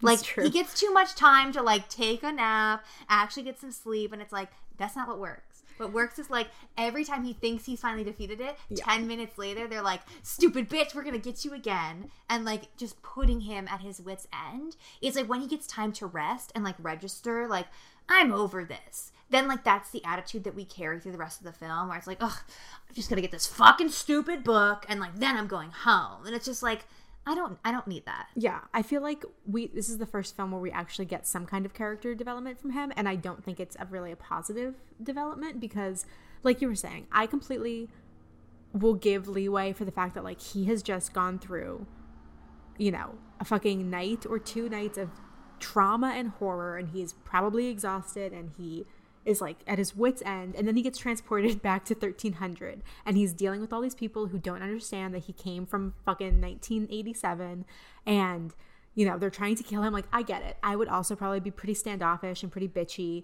All of that's fine, I get that.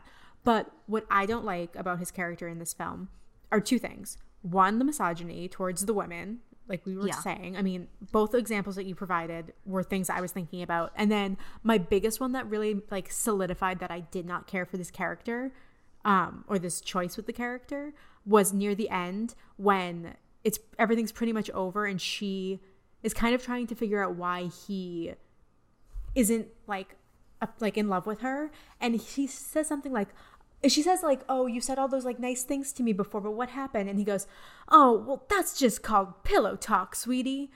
And I'm like, so you told her what you think she wanted to hear so you could get what you wanted. Cute. I love that. I just like, there were so many like little moments sprinkled throughout like that made me just go, no, not great, not a great look. But I also don't like the ego that I think he gets in this film, which I mean, he should have a big ego because he's fucking destroying these deadites. He's clearly very good at it, but like he kind of talks down to everybody around him, and he acts like he's this big king that like they have to worship and they have to like do everything for him, and he can't be bothered to remember the like 3-word incantation that he needs to know to save everybody's life. Like it's just too much work for him, and he's like above it. And I just get like a sense of entitlement a little bit from his character in this film.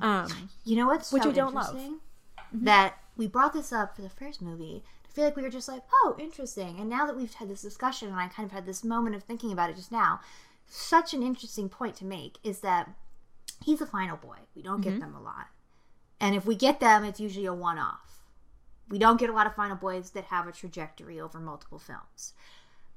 Think about all of these movies with final girls, just in general. But then let's talk about the movies specifically, I guess, with final girls that last multiple films. I really cannot think of one where they act like this.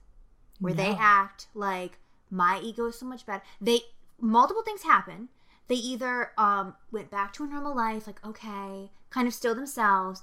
They get fucked up again. 2, they've gone into hiding and they're like, I just don't want anyone to bother me. Like, please, I just want... They're desperate for a normal life again. They don't want to bother anybody. Or 3, they become hardened, which to a certain degree, yes, what happens to Ash, but they don't become hardened in a way where it's like, I'm owed things or blah, blah. It's more so hardened, and especially because just the reality for women, where it's just like, you constantly have to prove yourself in a male-led world, where it is just like this hardness of like, I don't need to fucking prove myself to you. Like, I've been to hell and I've defeated it once, if not multiple times. Get the fuck out of the way. Like, that's not energy I have an issue with. It's this ego of like, stand back, ladies. Like, I've got it covered. Like, you're just like some broad or whatever. And like, and it's not interesting. It just makes sense, unfortunately, that of course that would be the trajectory for a male final boy to get to, where it's like, oh, look what I've accomplished. Who's going to suck my dick now? In which, where like, oh, a female character does it, covered in blood in the same way at the end. And it's just like, just leave me alone. Could you imagine? I just want peace. Like Sidney Prescott fucking making people bow exactly down to her. What I was like, thinking of. Exactly what I was thinking of. Sidney Prescott, literal fucking legend icon, would never do this. She did exactly what I'm talking about. She literally was like, fucking second film, went back to her normal life, got fucked again. Then in the third film was like in hiding, like whatever, like please just let me have a normal life. Or she's on this like help hotline or whatever. And then in the fourth film, like yes, sort of back to a normal life, but still like yes, to a certain degree, like cashing in, but not even really, because she has like a book. But like when it comes to like, oh, Ghostface is gonna try it again. Like, there's just, like, you will not take this bitch out. Like, she's over your shit. And, like, she has her sassy remarks to the killer of, like, fuck you. But, yeah, it never bleeds into, like, other people around her. Exactly. Being like, exactly. Do you know what I've done? Like, put some respect on my name. Yeah. She has, like, her power, but she's using it to help other people. Exactly. She's using it to empower herself. She's not using it to, like, belittle or talk down to anybody else, which I feel like is a little bit how he is in this film. And, you know, anyone that says we're reading too far into it, we're being like dramatic, like I get that this is a campy, silly, fun movie, but at the end of the day, like, you know, I'm not gonna root for somebody 1,000% if that's the behavior that they're providing. I don't support it. I have no problem with campy, obviously, or silly, fun movies. I have no problem with male-led movies. I don't even have a problem with the occasional joke where, like, you know, the butt of the joke is the woman, as long as it's not like in an offensive manner, obviously. Like, but yeah, it's just like exactly what you're saying. Like, I know that it's silly. I know that it's not meant to be this like real like deep dive into like, you know, female and male like relations with each other and like power structure or anything like that. But it's just like, as two women watching this, I'm not gonna not see it and think about it. And yeah, like if you expect me to come into the movie and like have fun with the lead, don't give me like multiple occasions where it's like, if it was one, I could be like, okay, didn't love that, but you know what, I'm gonna pretend I didn't hear it. Moving on. You know what's so funny? Such a random comparison to make, but and there might be people that don't agree with me, but I just rewatched Kingsman, the first Kingsman movie, which I like. I think it's fun. I think it is a goofy action movie, like silly, whatever. And I have, not that I think it's a perfect film by any means, but I have real no issues with it until there's a moment at the end of the film. I know exactly what you're talking about. Where there's a princess locked in a cell. She's like, get me out. And Eggsy, Taron Egerton is like, oh, well, like, yada, yada, yada. Like, sorry, I gotta go, babe. Like, I gotta save the world. And mind you, he could have just run away. And we'd still be like, we get that, like, you know, he's gonna go back to her at the end. Like, he'll get her out. They'll kiss. What the fuck ever. They'll, go in a room. Like, that's all I need to see. They literally have this bitch through the window of the fucking door be like, if you save the world, we can do it in the asshole. Mm-hmm. And then he's like, he pauses and he's like, okay, I'm gonna go save the world. And I literally was like, what? Yeah, it's so weird. And then if that's not enough, then at the end of the film, when he's still wearing his like spy glasses and like whoever the fuck is like watching him, and it's like, Eggsy, where are you at? And it just shows like his point of view, and it's her like lying down on the bed, top still on, but her bottoms are off, so it's her bare ass. So presumably it's like he's about to put his dick in her ass. I was like, what the fuck? Why did we need that? And it like angered me, but because it was like these unnecessary, I want them taken out, like moments at the end of the film, I was like, okay, blocking them out, moving along. Whereas like unfortunately in Army of Darkness, it feels like the Ash attitude like bleeds through a lot of it. Mm-hmm. Just the attitude in general of like the like, and then the 3 or so moments of like saying shit to this woman, where I'm just like, I don't care. I don't give a fuck. The last thing I want to say on this specific topic is just that I also think that the time period that this film is set in also adds to me not enjoying it, because, you know, in 1300 AD, I'm sure that these women were far more subservient than they would be in 1987. Oh, yeah. And I feel like he takes advantage of that instead of like being, you know, the hero, gallant man who like is respectful. I feel like he kind of takes advantage of the fact that, you know, she will kind of do anything for him, and, you know, that he is going to be this like powerful person that they all look up to. And I think that the only time that he kind of finally, you know, puts his ego aside and does help them, I kind of think he only does it because he's lost the like love and devotion of the people when they realize that he's kind of being a dick, and they all start to like leave him, and then he goes, oh well, shit, I need them. And then he's like, okay, well, I'll be a good guy now. Right. Yeah. We should talk about good things about this film, though, because I do enjoy parts of it. I definitely do enjoy parts of it, but one thing I wanted to mention, because we also brought it up, and this is very brief, is just like the goofiness of this film. Mm-hmm. And kind of hand in hand to something else I was thinking, where it's like, I get like the understanding of like, you know, why would you want Evil Dead 3 to be the same exact film as Evil Dead 1 and Evil Dead 2? I get it completely. So it is interesting that it's like, what if we take the concept of Evil Dead with Ash and deadites and put it in a different setting? I completely get the train of thought. I get it. And I get why people like this movie. As we said in prior episodes, like, just because we don't like something or we feel a certain way, there's nothing wrong with you liking it. Like, there isn't. It's basis of opinions.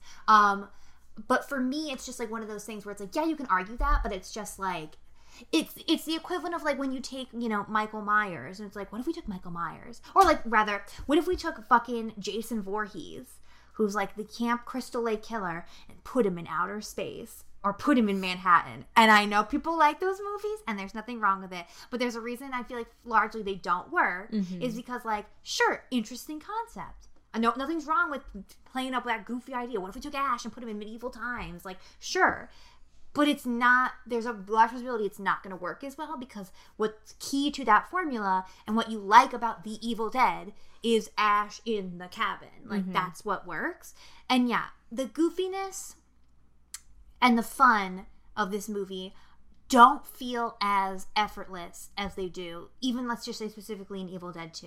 Like, it just feels much like where the goofiness and the fun come in, where it's just like the crazy gore and the monsters and blah, blah, blah, like nonstop of like Evil Dead 2, where that works. In this one, it's just like, it's trying too hard, it feels like, to be like Monty Python, and or even with like the fucking scene with the mini Ashes, like fucking Gulliver's Travels. Yeah. Where I'm just like, you know, I just finished saying that I love a referential moment, not to movies that aren't horror movies within this horror movie, this iconic horror movie franchise. Like, I don't need like the like, oh, silly Ashes, blah, blah, blah. Like, yeah.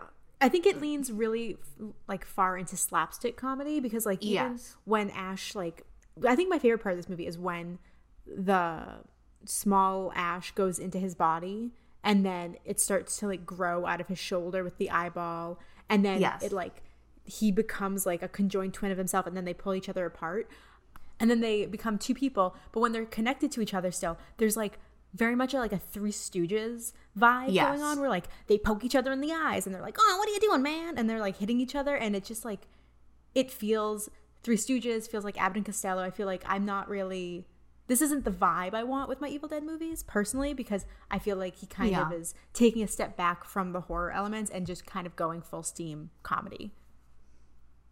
Yeah, I agree. But to not harp on negative issues because even though it sounds like we're like, I fucking couldn't stand this movie, like, I don't feel that way. I didn't feel like I was like, this is fucking god-awful. I will say personally, for me, I was losing steam. I was like, oh, this is disappointing. And then the skeleton army shows up.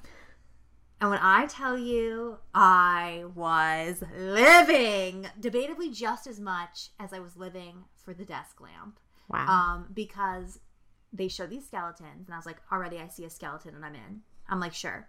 I don't give a fuck. Yes to everything that's happening here. But then they have skeletons because they definitely have like guys in suits that are wearing these like kind of like skeleton rotting corpse type look, which is all fine and dandy. But then they have just regular skeletons that are like puppets that they're puppeting. Oh my god! I hollered every time I saw one. I was just squealing. I was like, I want a whole movie. Evil Dead 4, what I would have wanted is Ash wakes up in a world, but it's just him and all the skeletons. Yeah, that's very up your alley. I don't need a single... It's like the Muppets, except all the Muppets are skeletons and the only living human in it is Ash. Okay, yeah. That's what I wanted.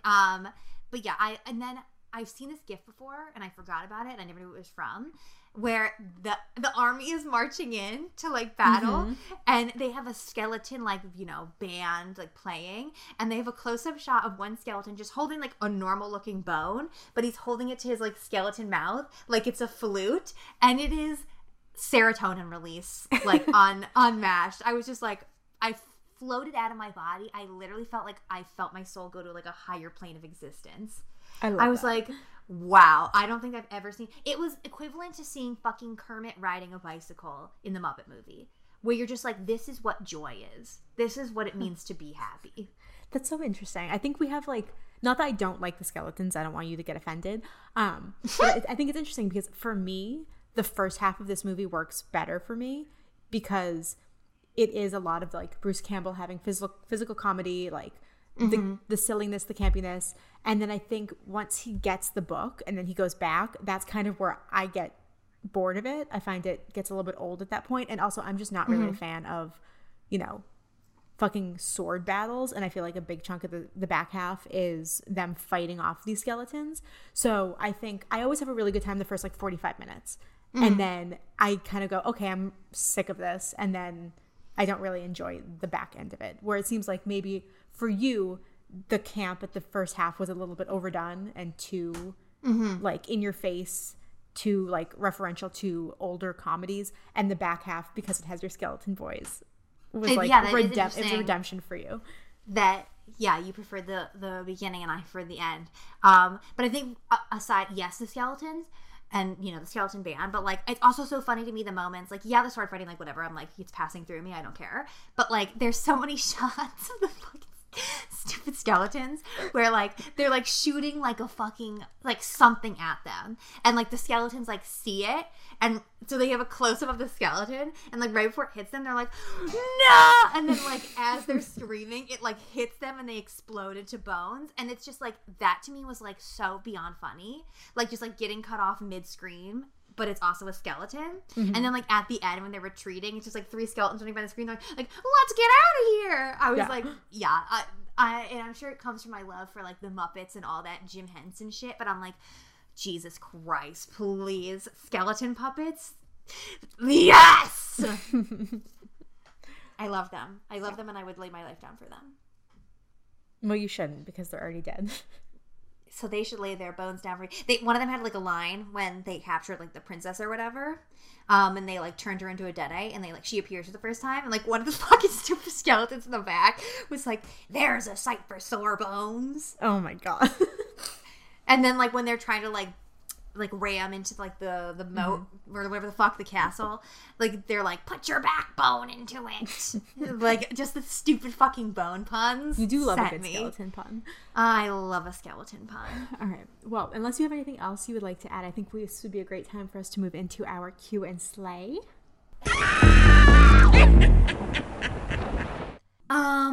Yeah, so for this Q and Slay, because this is the first time it's obviously not the first episode we've done in which we cover multiple movies, but the other ones we've done that in have been minisodes, in which we do not do Q and Slay. So this will be our first Q and Slay in which we're doing multiple movies. So when we ask these questions, it will be overall for the trilogy. Yeah. So you can pick from any of the movies. Obviously, I know sometimes we have like, I can't decide between two. So obviously we're always welcome to pick, more than one answer. But for anyone listening, that's how we're going to do it. So instead of doing favorite kill for each movie, we're going to do overall for the trilogy like that.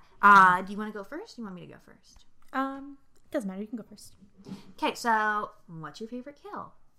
All right. Well, I have two, so I'll say one, and then after you say your other one, maybe I'll follow up briefly. I would say that my favorite kill is the first kill of the series, which is Shelley, because she is she's technically the second person to become a demon or a deadite, because Cheryl becomes it first and they lock her in the basement. Right. But when Shelley becomes one, she attacks the men, and it's just a really, really long sequence of them fighting, and it's the first time that you're getting the like full gore camp. You have Cheryl in the basement like cheering her on, screaming, which like adds a level of like really creepiness. But what I love about it is that they cut off part of her hand, but it like not fully through, and so instead of I don't know what she would have done, but she just like bites the rest of her hand off of her wrist. And I think it's so vicious and disgusting. Mm-hmm. And then her hand is like still gripping the sword that they then stab her with. And the whole time this is happening, she's like screaming this like awful guttural cry in this like demonic voice. And then eventually they just like hack her to pieces. And then when she's like fully dismembered, they show all of her like limbs on the floor and her head. And it's still like twitching and moving around. And I just think it's such a great moment. It's just a great scene of practical work. And it's the first moment in the series we really get to like see the carnage of it, and I think it just like sets the stage perfectly for the rest of the series. Well, it's such an important moment because for both the movie and for admittedly Ash's character, because this is Scott's girlfriend. Yes. And he's the one that axes her. So it's the first moment that like they realize that like because they haven't taken Cheryl's life, obviously they're like, she's not right, just put her in the basement. Where like this one is attacking them, so they have to kill her. They don't have any other choice. So it pushes them into that place of like there is no turning back. Mm-hmm. Like we've killed somebody now. And for Ash's character, he literally is like, she's our friend, blah blah blah, because like Scott like told him like kill her, and he's the one that takes the axe finally and like kills her. And it's kind of this moment of like Scott's the first one to take charge in the sense of like we have to do something. Which I think is like, it's definitely a final girl trope that we see a lot, where like she isn't always maybe the first one to run to battle. But it's through, like, being put through it time and time again that she realizes she's going to have to step up to that place. And that's what Ash does in the end when it's just him. And he's like, it's me or it's them. So, yeah, I think that's really a pivotal kill, obviously, in the entire thing. My favorite kill comes in Evil Dead 2. And the great thing about these quote-unquote kills is that they often come in multiple steps. Like, it isn't just one and done. It's like, we killed them this way, but then they came back, so we had to do this, and then we had to do this, and we had to do this. You already talked about it slightly, but in Evil Dead 2, when we get the redo of Linda's death, immediately it's like he decapitates her, and it's like so quick, and then he buries her. And then she rises from the dead, as you said, and she's this stop-motion body giving us very much... It reminded me, even though this came later, of that scene in Corpse Bride when she's, like, waiting for Victor to come back, and she's waiting in the woods, and she's, like, dancing in the moonlight. Like, that's what it reminded me of. She's giving us very much Skinny Legend. Oh, yeah. Love it. And then when she rises again, like, her head ends up in Ash's lap, and she's like, hello, lover. Like, it's just so good. And then... to end it all off, which is the best part of her like demise to me, is when Ash brings her to the shed. He like puts her head in the thing and whatever. She's like, don't kill me, whatever. And it's just her head. Then her like body reappears with a chainsaw that like she's gonna kill Ash with. And he like hits her with like a crowbar or whatever. And then like it's just like this like it's like a classic bimbo moment. Where then, because she got hit, the chainsaw turns back on her and she's still holding it. And she's like chainsawing her own body in half. And it's just this like decapitated body with a chainsaw running through it and just like shaking violently, blood everywhere. I don't know if it's this second or when he goes in on the head that we get the splatter of blood on the light bulb that then turns the whole cabin red. I love that moment. Just the visual of the decapitated body with the chainsaw in it is epic. I love it. Yeah. And all that stuff happens literally like she dies 6 minutes into the movie. Oh, so yeah. We are fucking jumping in. It's, that's a great death. I love that one. It's literally an 84-minute movie and they don't waste a minute of it. No, they don't. That's a really good one. My other one was also from Evil Dead 2. And it's very, basic, but I just loved the effect of it because I do think that there are a lot of the kills in Evil Dead 2 are kind of off screen. Like her death specifically when he chainsaws her head, you only see the shadow of it on the shed. And I think there's another moment later on where they do again, they kind of like show it through shadow, which was an attempt by Sam Raimi to have an easier time with censorship. But the one moment that you really get blood is this guy Jake, who has helped the archaeologist and her friend come to the cabin. He gets stabbed initially by Annie, who is the archaeologist's daughter, by mistake because she thinks it's a deadite. And then she like drags him in trying to save him, but unfortunately puts his head very close to the cellar door, and Henrietta opens it and just like grabs his head and pulls his body down while Annie tries to grab his legs and like pull him back up. And then you just get a moment of like a geyser of blood just like shooting out of the cellar. And it's very like Jaws, like, you're trying to save someone, but just like the water becomes just blood. I love that. I think it's so fucking disturbing because clearly he's just being like ripped apart. Yeah. And it's effective because you don't have to show it all, but like the way the blood shoots out, I get exactly what's happening. And it's I just thought it was so good. I think it's my favorite of that film, at least, because it's quick, but it's impactful. Yes. Yeah. I agree. What is your favorite line? Favorite line? It's tough. It is tough because, I mean, obviously I was not going to put Groovy just because, like, that felt to me like, obviously, like, right? Like, that's the best line of the whole fucking series. Right. I had a few, so as you did, I will say one of them, and then if you don't say any of the other ones, I'll bring them up. Okay. But one that I liked, once again from Evil Dead 2, is, I believe it's Henrietta's head. I don't remember exactly. I'll say it's Henrietta's head. Someone might know that it's not. But it's a decapitated head on the floor, and, like, Ash is standing over it. He has the shotgun at this point, and the head is like, I'll swallow your soul, I'll swallow your soul, I'll swallow your soul, and then puts the shotgun to the head and is like, swallow this, which is just like iconic. Love it. It's so funny because this when I watched Evil Dead 2, I don't think you ever watched this show, but Regular Show has an iconic episode. I love Regular Show, but they have an episode where they're hosting like a movie screening in the graveyard of the park, and they're watching, I can't remember the name of the movie they're watching, but it is literally Evil Dead 2. It's just called something else and it's animated, and like they have this guy that looks like Ash, and like he has to kill his girlfriend, and he has like all these like great one lines, and like it's clearly like spoofing on shit like Groovy and like swallow this. And once again, just like speaking of the impact these films have had, even into like fucking cartoon media. I love it. Yeah, that was one of mine. I wrote it down a few because, yeah, I'm not really a huge one-liner kind of person. So like, I obviously love the Groovy because it's followed by, the reason that the Groovy line works so well for me is because it's the moment where he is connecting the chainsaw to his hand for the first time and like sawing off his rifle, and then it does that like quick push in that Sam Raimi does up to his face, and then he goes Groovy, and it's just like the whole thing together really makes it work for me. But like none of the other one-liners like really jump out at me, so I have two because one is kind of just like not funny, and then the other one I think is a little bit funny. Okay. But one I just really liked in Evil Dead 2 is when Annie's friend Ed, who is the associate professor that comes, he has become possessed and he floats up in the air and he says, "We are the things that were and shall be again. Ha ha ha. Spirits of the book, we want what is yours. Life, dead by dawn, dead by dawn." And then they all kind of chant, "Dead by dawn, dead by dawn." I think that's great. That's really It's just good. like super spooky. Like, I don't want anyone saying that shit to me. Like, keep that to yourself.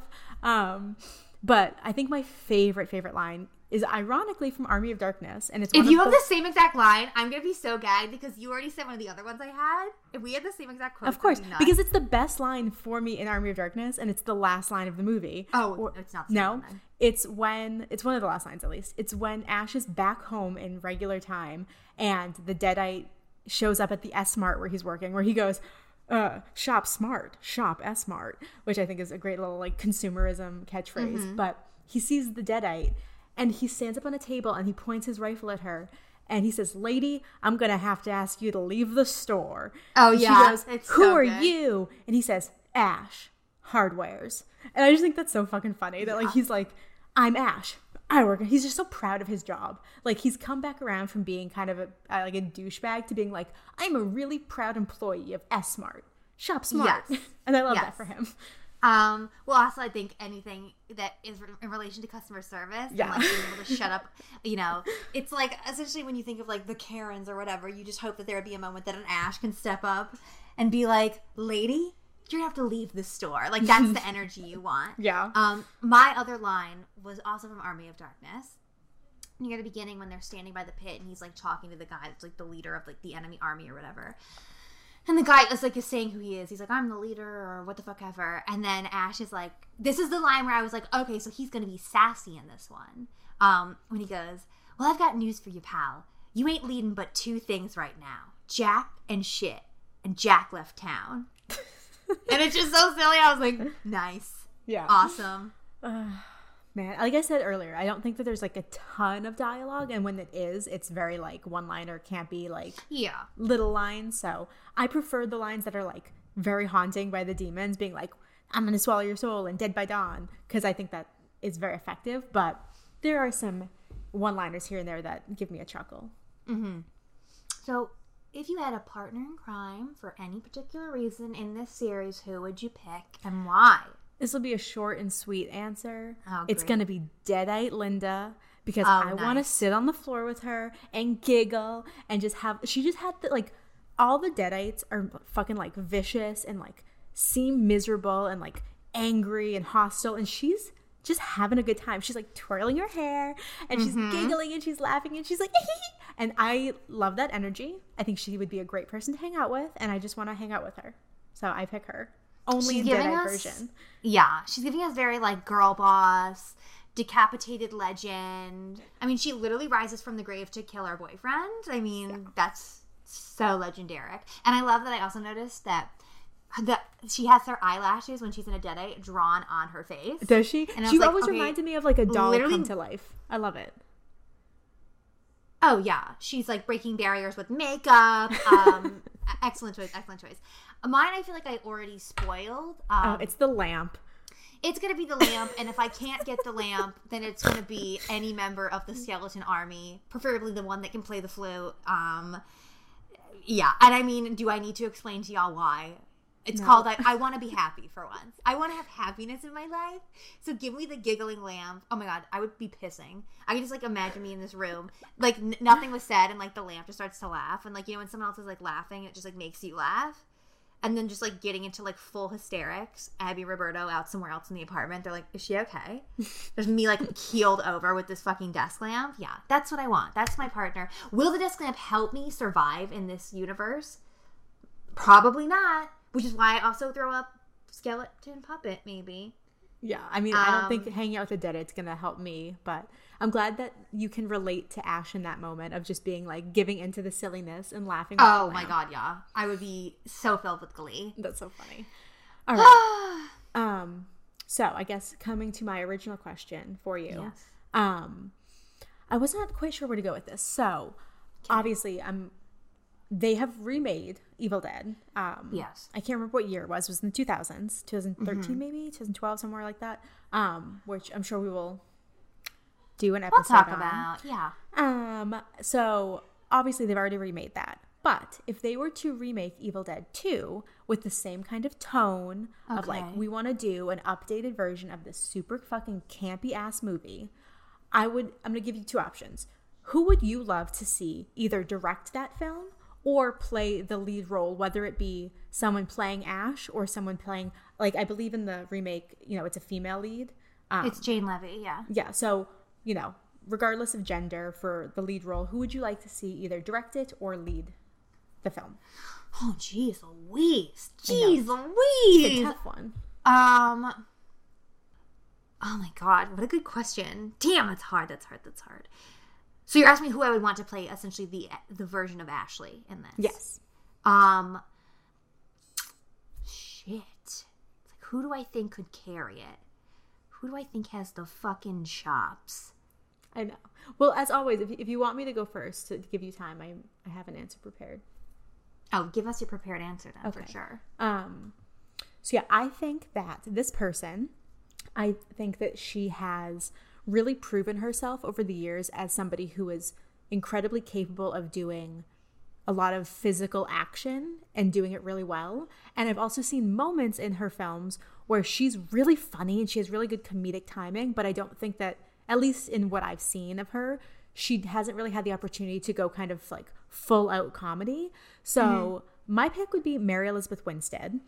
Because God, I just was thinking about her the other day because I just watched Kate. I think that I think she could do physical comedy so well if given the opportunity. And I feel like I haven't seen her in that kind of realm yet, and I would love to give her a chance. So she would be my pick, and I think I would also cast Sam Richardson as like the second lead because he's just so fucking funny and I'm obsessed with him. Okay, interesting. Of course, you know, Miss Joey King comes to mind, as always. Of course she does. Miss Josephine King. And you know what? As I said prior, the places derangement she goes to in these kissing booth movies doesn't convince me that she couldn't play this part. She is a great actress. Have you seen The Act? Girl, of course I've seen The Act. The thing is, like, Joey King could be in the worst thing imaginable, and I'm still going to support her. Yeah. Because she was nice to me one time. Yeah. And that's all that matters to me. Fuck. That, like, didn't help me. I'm like, I don't know still. I think that if I was going to go male route, I'll say this. If I think I was going to go male route, I would go Dylan O'Brien. Okay. He'd be great, yeah. Yeah, because in general, I just think he's a great actor. Not that you need to have, like, you know, Juilliard level fucking chops to do this. But, like, I think that he's talented. I think that he definitely can go to, like, very silly, goofy places. He did so with Styles. And I think, in general, no matter what project he is on, he puts full commitment into it. I think it's a great choice. So, I would love to see that for him. Somebody, if I was going to go female, and you maybe think of them when you were talking about, before you said Mary Elizabeth, when you're talking about, like, you know, they can do comedic things. They can also do, like, serious. And they haven't been really given a chance to go, like, full balls to the wall, is I always pronounce her last name wrong, Zoe Deutsch or Dutch or whatever it is. Deutsch. I love her. I love such a her crush too. on her. I think that she's so beautiful and she's so cute, but she's also very funny. Like, for me, when I saw Zombieland 2, which, like, in no she's way so funny compares in to that. first Zombieland, she makes that movie. Oh, Like, she's she so is good in that movie. She's so fucking funny. And, like, even then, she's not doing, like, balls to the walls funny, but you just, like, know once again that, like, I watched her in this movie called Buffaloed. Yeah, Buffaloed. Where there's comedy elements to it, but it plays more like a drama, like low key, like based on, like, a real story, I think. But, like, she has to be, like, kind of a little crazy or whatever. So, like, I would love that for her. And obviously, when they cast Bruce Campbell, like they had said, like, they had grown up, you know, and made movies together, and when it came time to make something, like, when they got older, they realized the girls like looking at Bruce. So, like, you also, with most movies or whatever, you make the lead somebody that people are attracted to, because that just makes it easier for people to root for them, what the fuck ever. And she's gorgeous. Oh yeah, she's I love her. I love her and Glenn Powell. So, yeah, my random answer for a female-led remake of Evil Dead 2 would be Zoe Deutsch, baby. I think both of those answers are excellent. I would love to see a film with either of them as the lead. Yes. for our final question, which is my question. I had two, but I'll go with my other one, which is that if, like in Evil Dead 2, Ash has to saw his hand, arm, whatever the fuck off, and attach a chainsaw, that's his new limb. If you had to cut your arm or hand off, what would you want to replace it with? What would you want your new hand to be? Oh boy. Okay. It's gonna be a weapon, I'm assuming? It can be whatever you would like it to be. It can be anything. Anything in the world, babe. But am I in the context of the film? No, this is just real life. I'm just cutting my hand off for fun? Girl, stop reading into it, goddamn. Well, it's gonna depend because I've come to your house, I've broken in, I've cut your arm off because you refuse to answer this question. Replace it with something. I would. This might be a boring answer, but I would probably replace it with some kind of like whisk. I knew you were going to say a whisk. Oh my God. Well, because I bake a lot, and if I have one of my hands that I literally can just use. Yeah, I wish it could be an electric whisk, like a hand mixer. I don't know how that would work, but if I could somehow get an electric hand mixer shoved into my stump so that I could just make a batter with my left hand. It works the same way that the chainsaw works, okay? There's no logic to it. That's well, no, because a chainsaw doesn't have to be plugged in, but a hand mixer does. But if I can get this is a battery operated. Okay, then I'm going to slam that shit into my little bloody stump, and I'm going to make you some cookies. Wow. Yeah. Mine, which I just realized unintentionally, I think is inspired by The Walking Dead. Because I also was thinking, like, okay, beyond weapon, like, what appliance or whatever. Mm-hmm.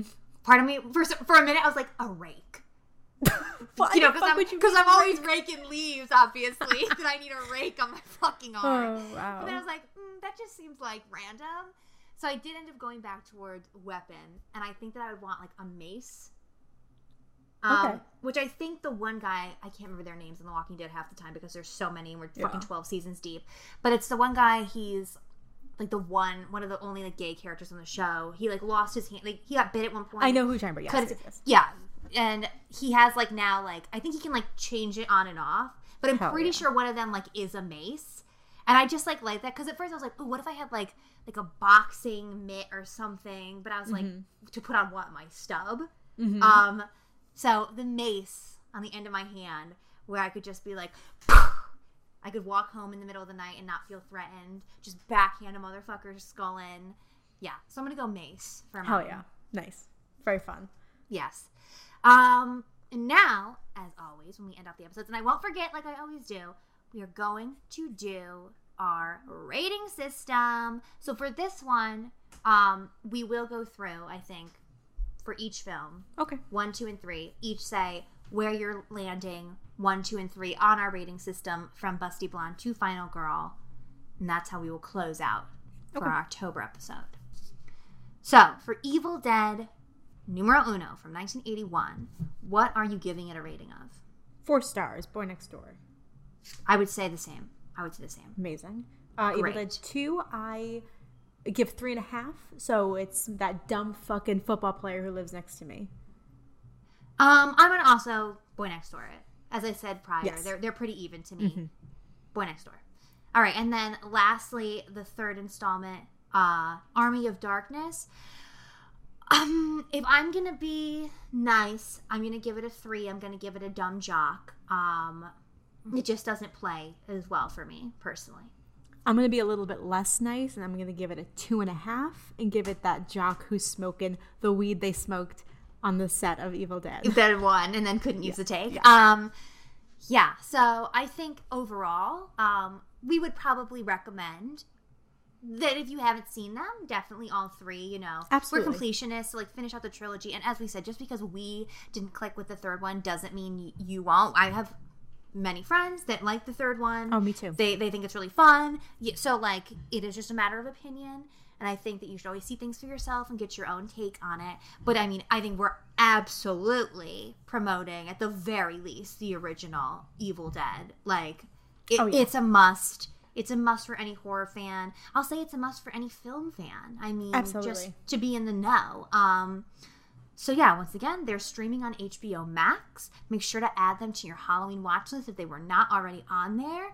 As we said, hinted at a little bit, we will be probably doing a tangential tear off of this episode for the Evil Dead remake, because we have thoughts and feelings about that bitch too. And apparently there's also going to be, where did I see this? There's going to be a new Evil Dead movie called Evil Dead Rise, where it's not going to take, from what I'm reading, very small amounts, it's not going to take place in a cabin in the woods. So already I'm like, stop it!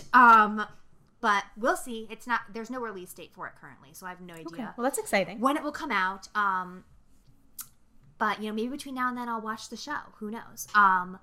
But then beyond Evil Dead, which is obviously our main episode for this month, we have some plans for some possible other stuff because it's October, baby. This and is when we're really the most excited. powerful. Exactly. And it's like we just kind of like go hard in October and then recuperate for the rest of the year. Yeah.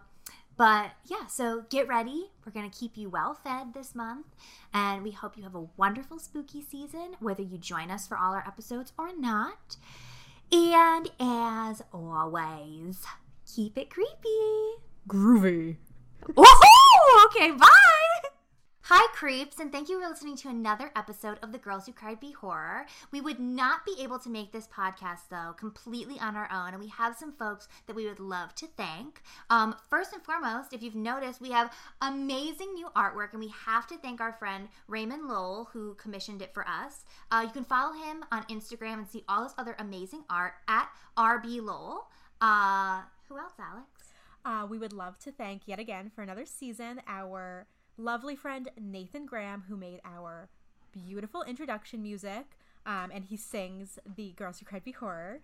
You can follow him at instant_grammed, like his name. And you can also check out his podcast with our other friend Jonah, called The Commonwealth. Yes, all good spooky content. Yes. And of course, if you can't get enough of us, we're on social media too. Make sure to follow us on Instagram at The Girls Who Cried Be Horror, on Twitter at Girls Who Cried BH, and if you really want to write us a whole novella, baby, you can send us an email at thegirlswhocriedbehorror@gmail.com. We always want to hear your thoughts and opinions and your insight. And if you want to follow us individually on social media, you're welcome to do that as well. I am at GWayForever. That is GEEWAY 4 and then ever on Instagram.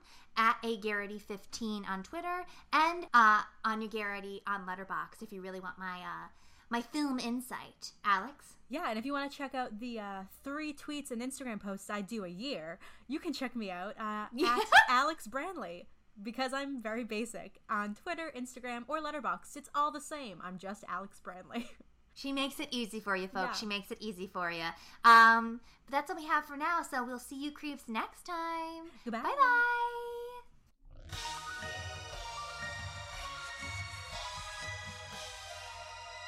The Girls Who Cried Be Horror.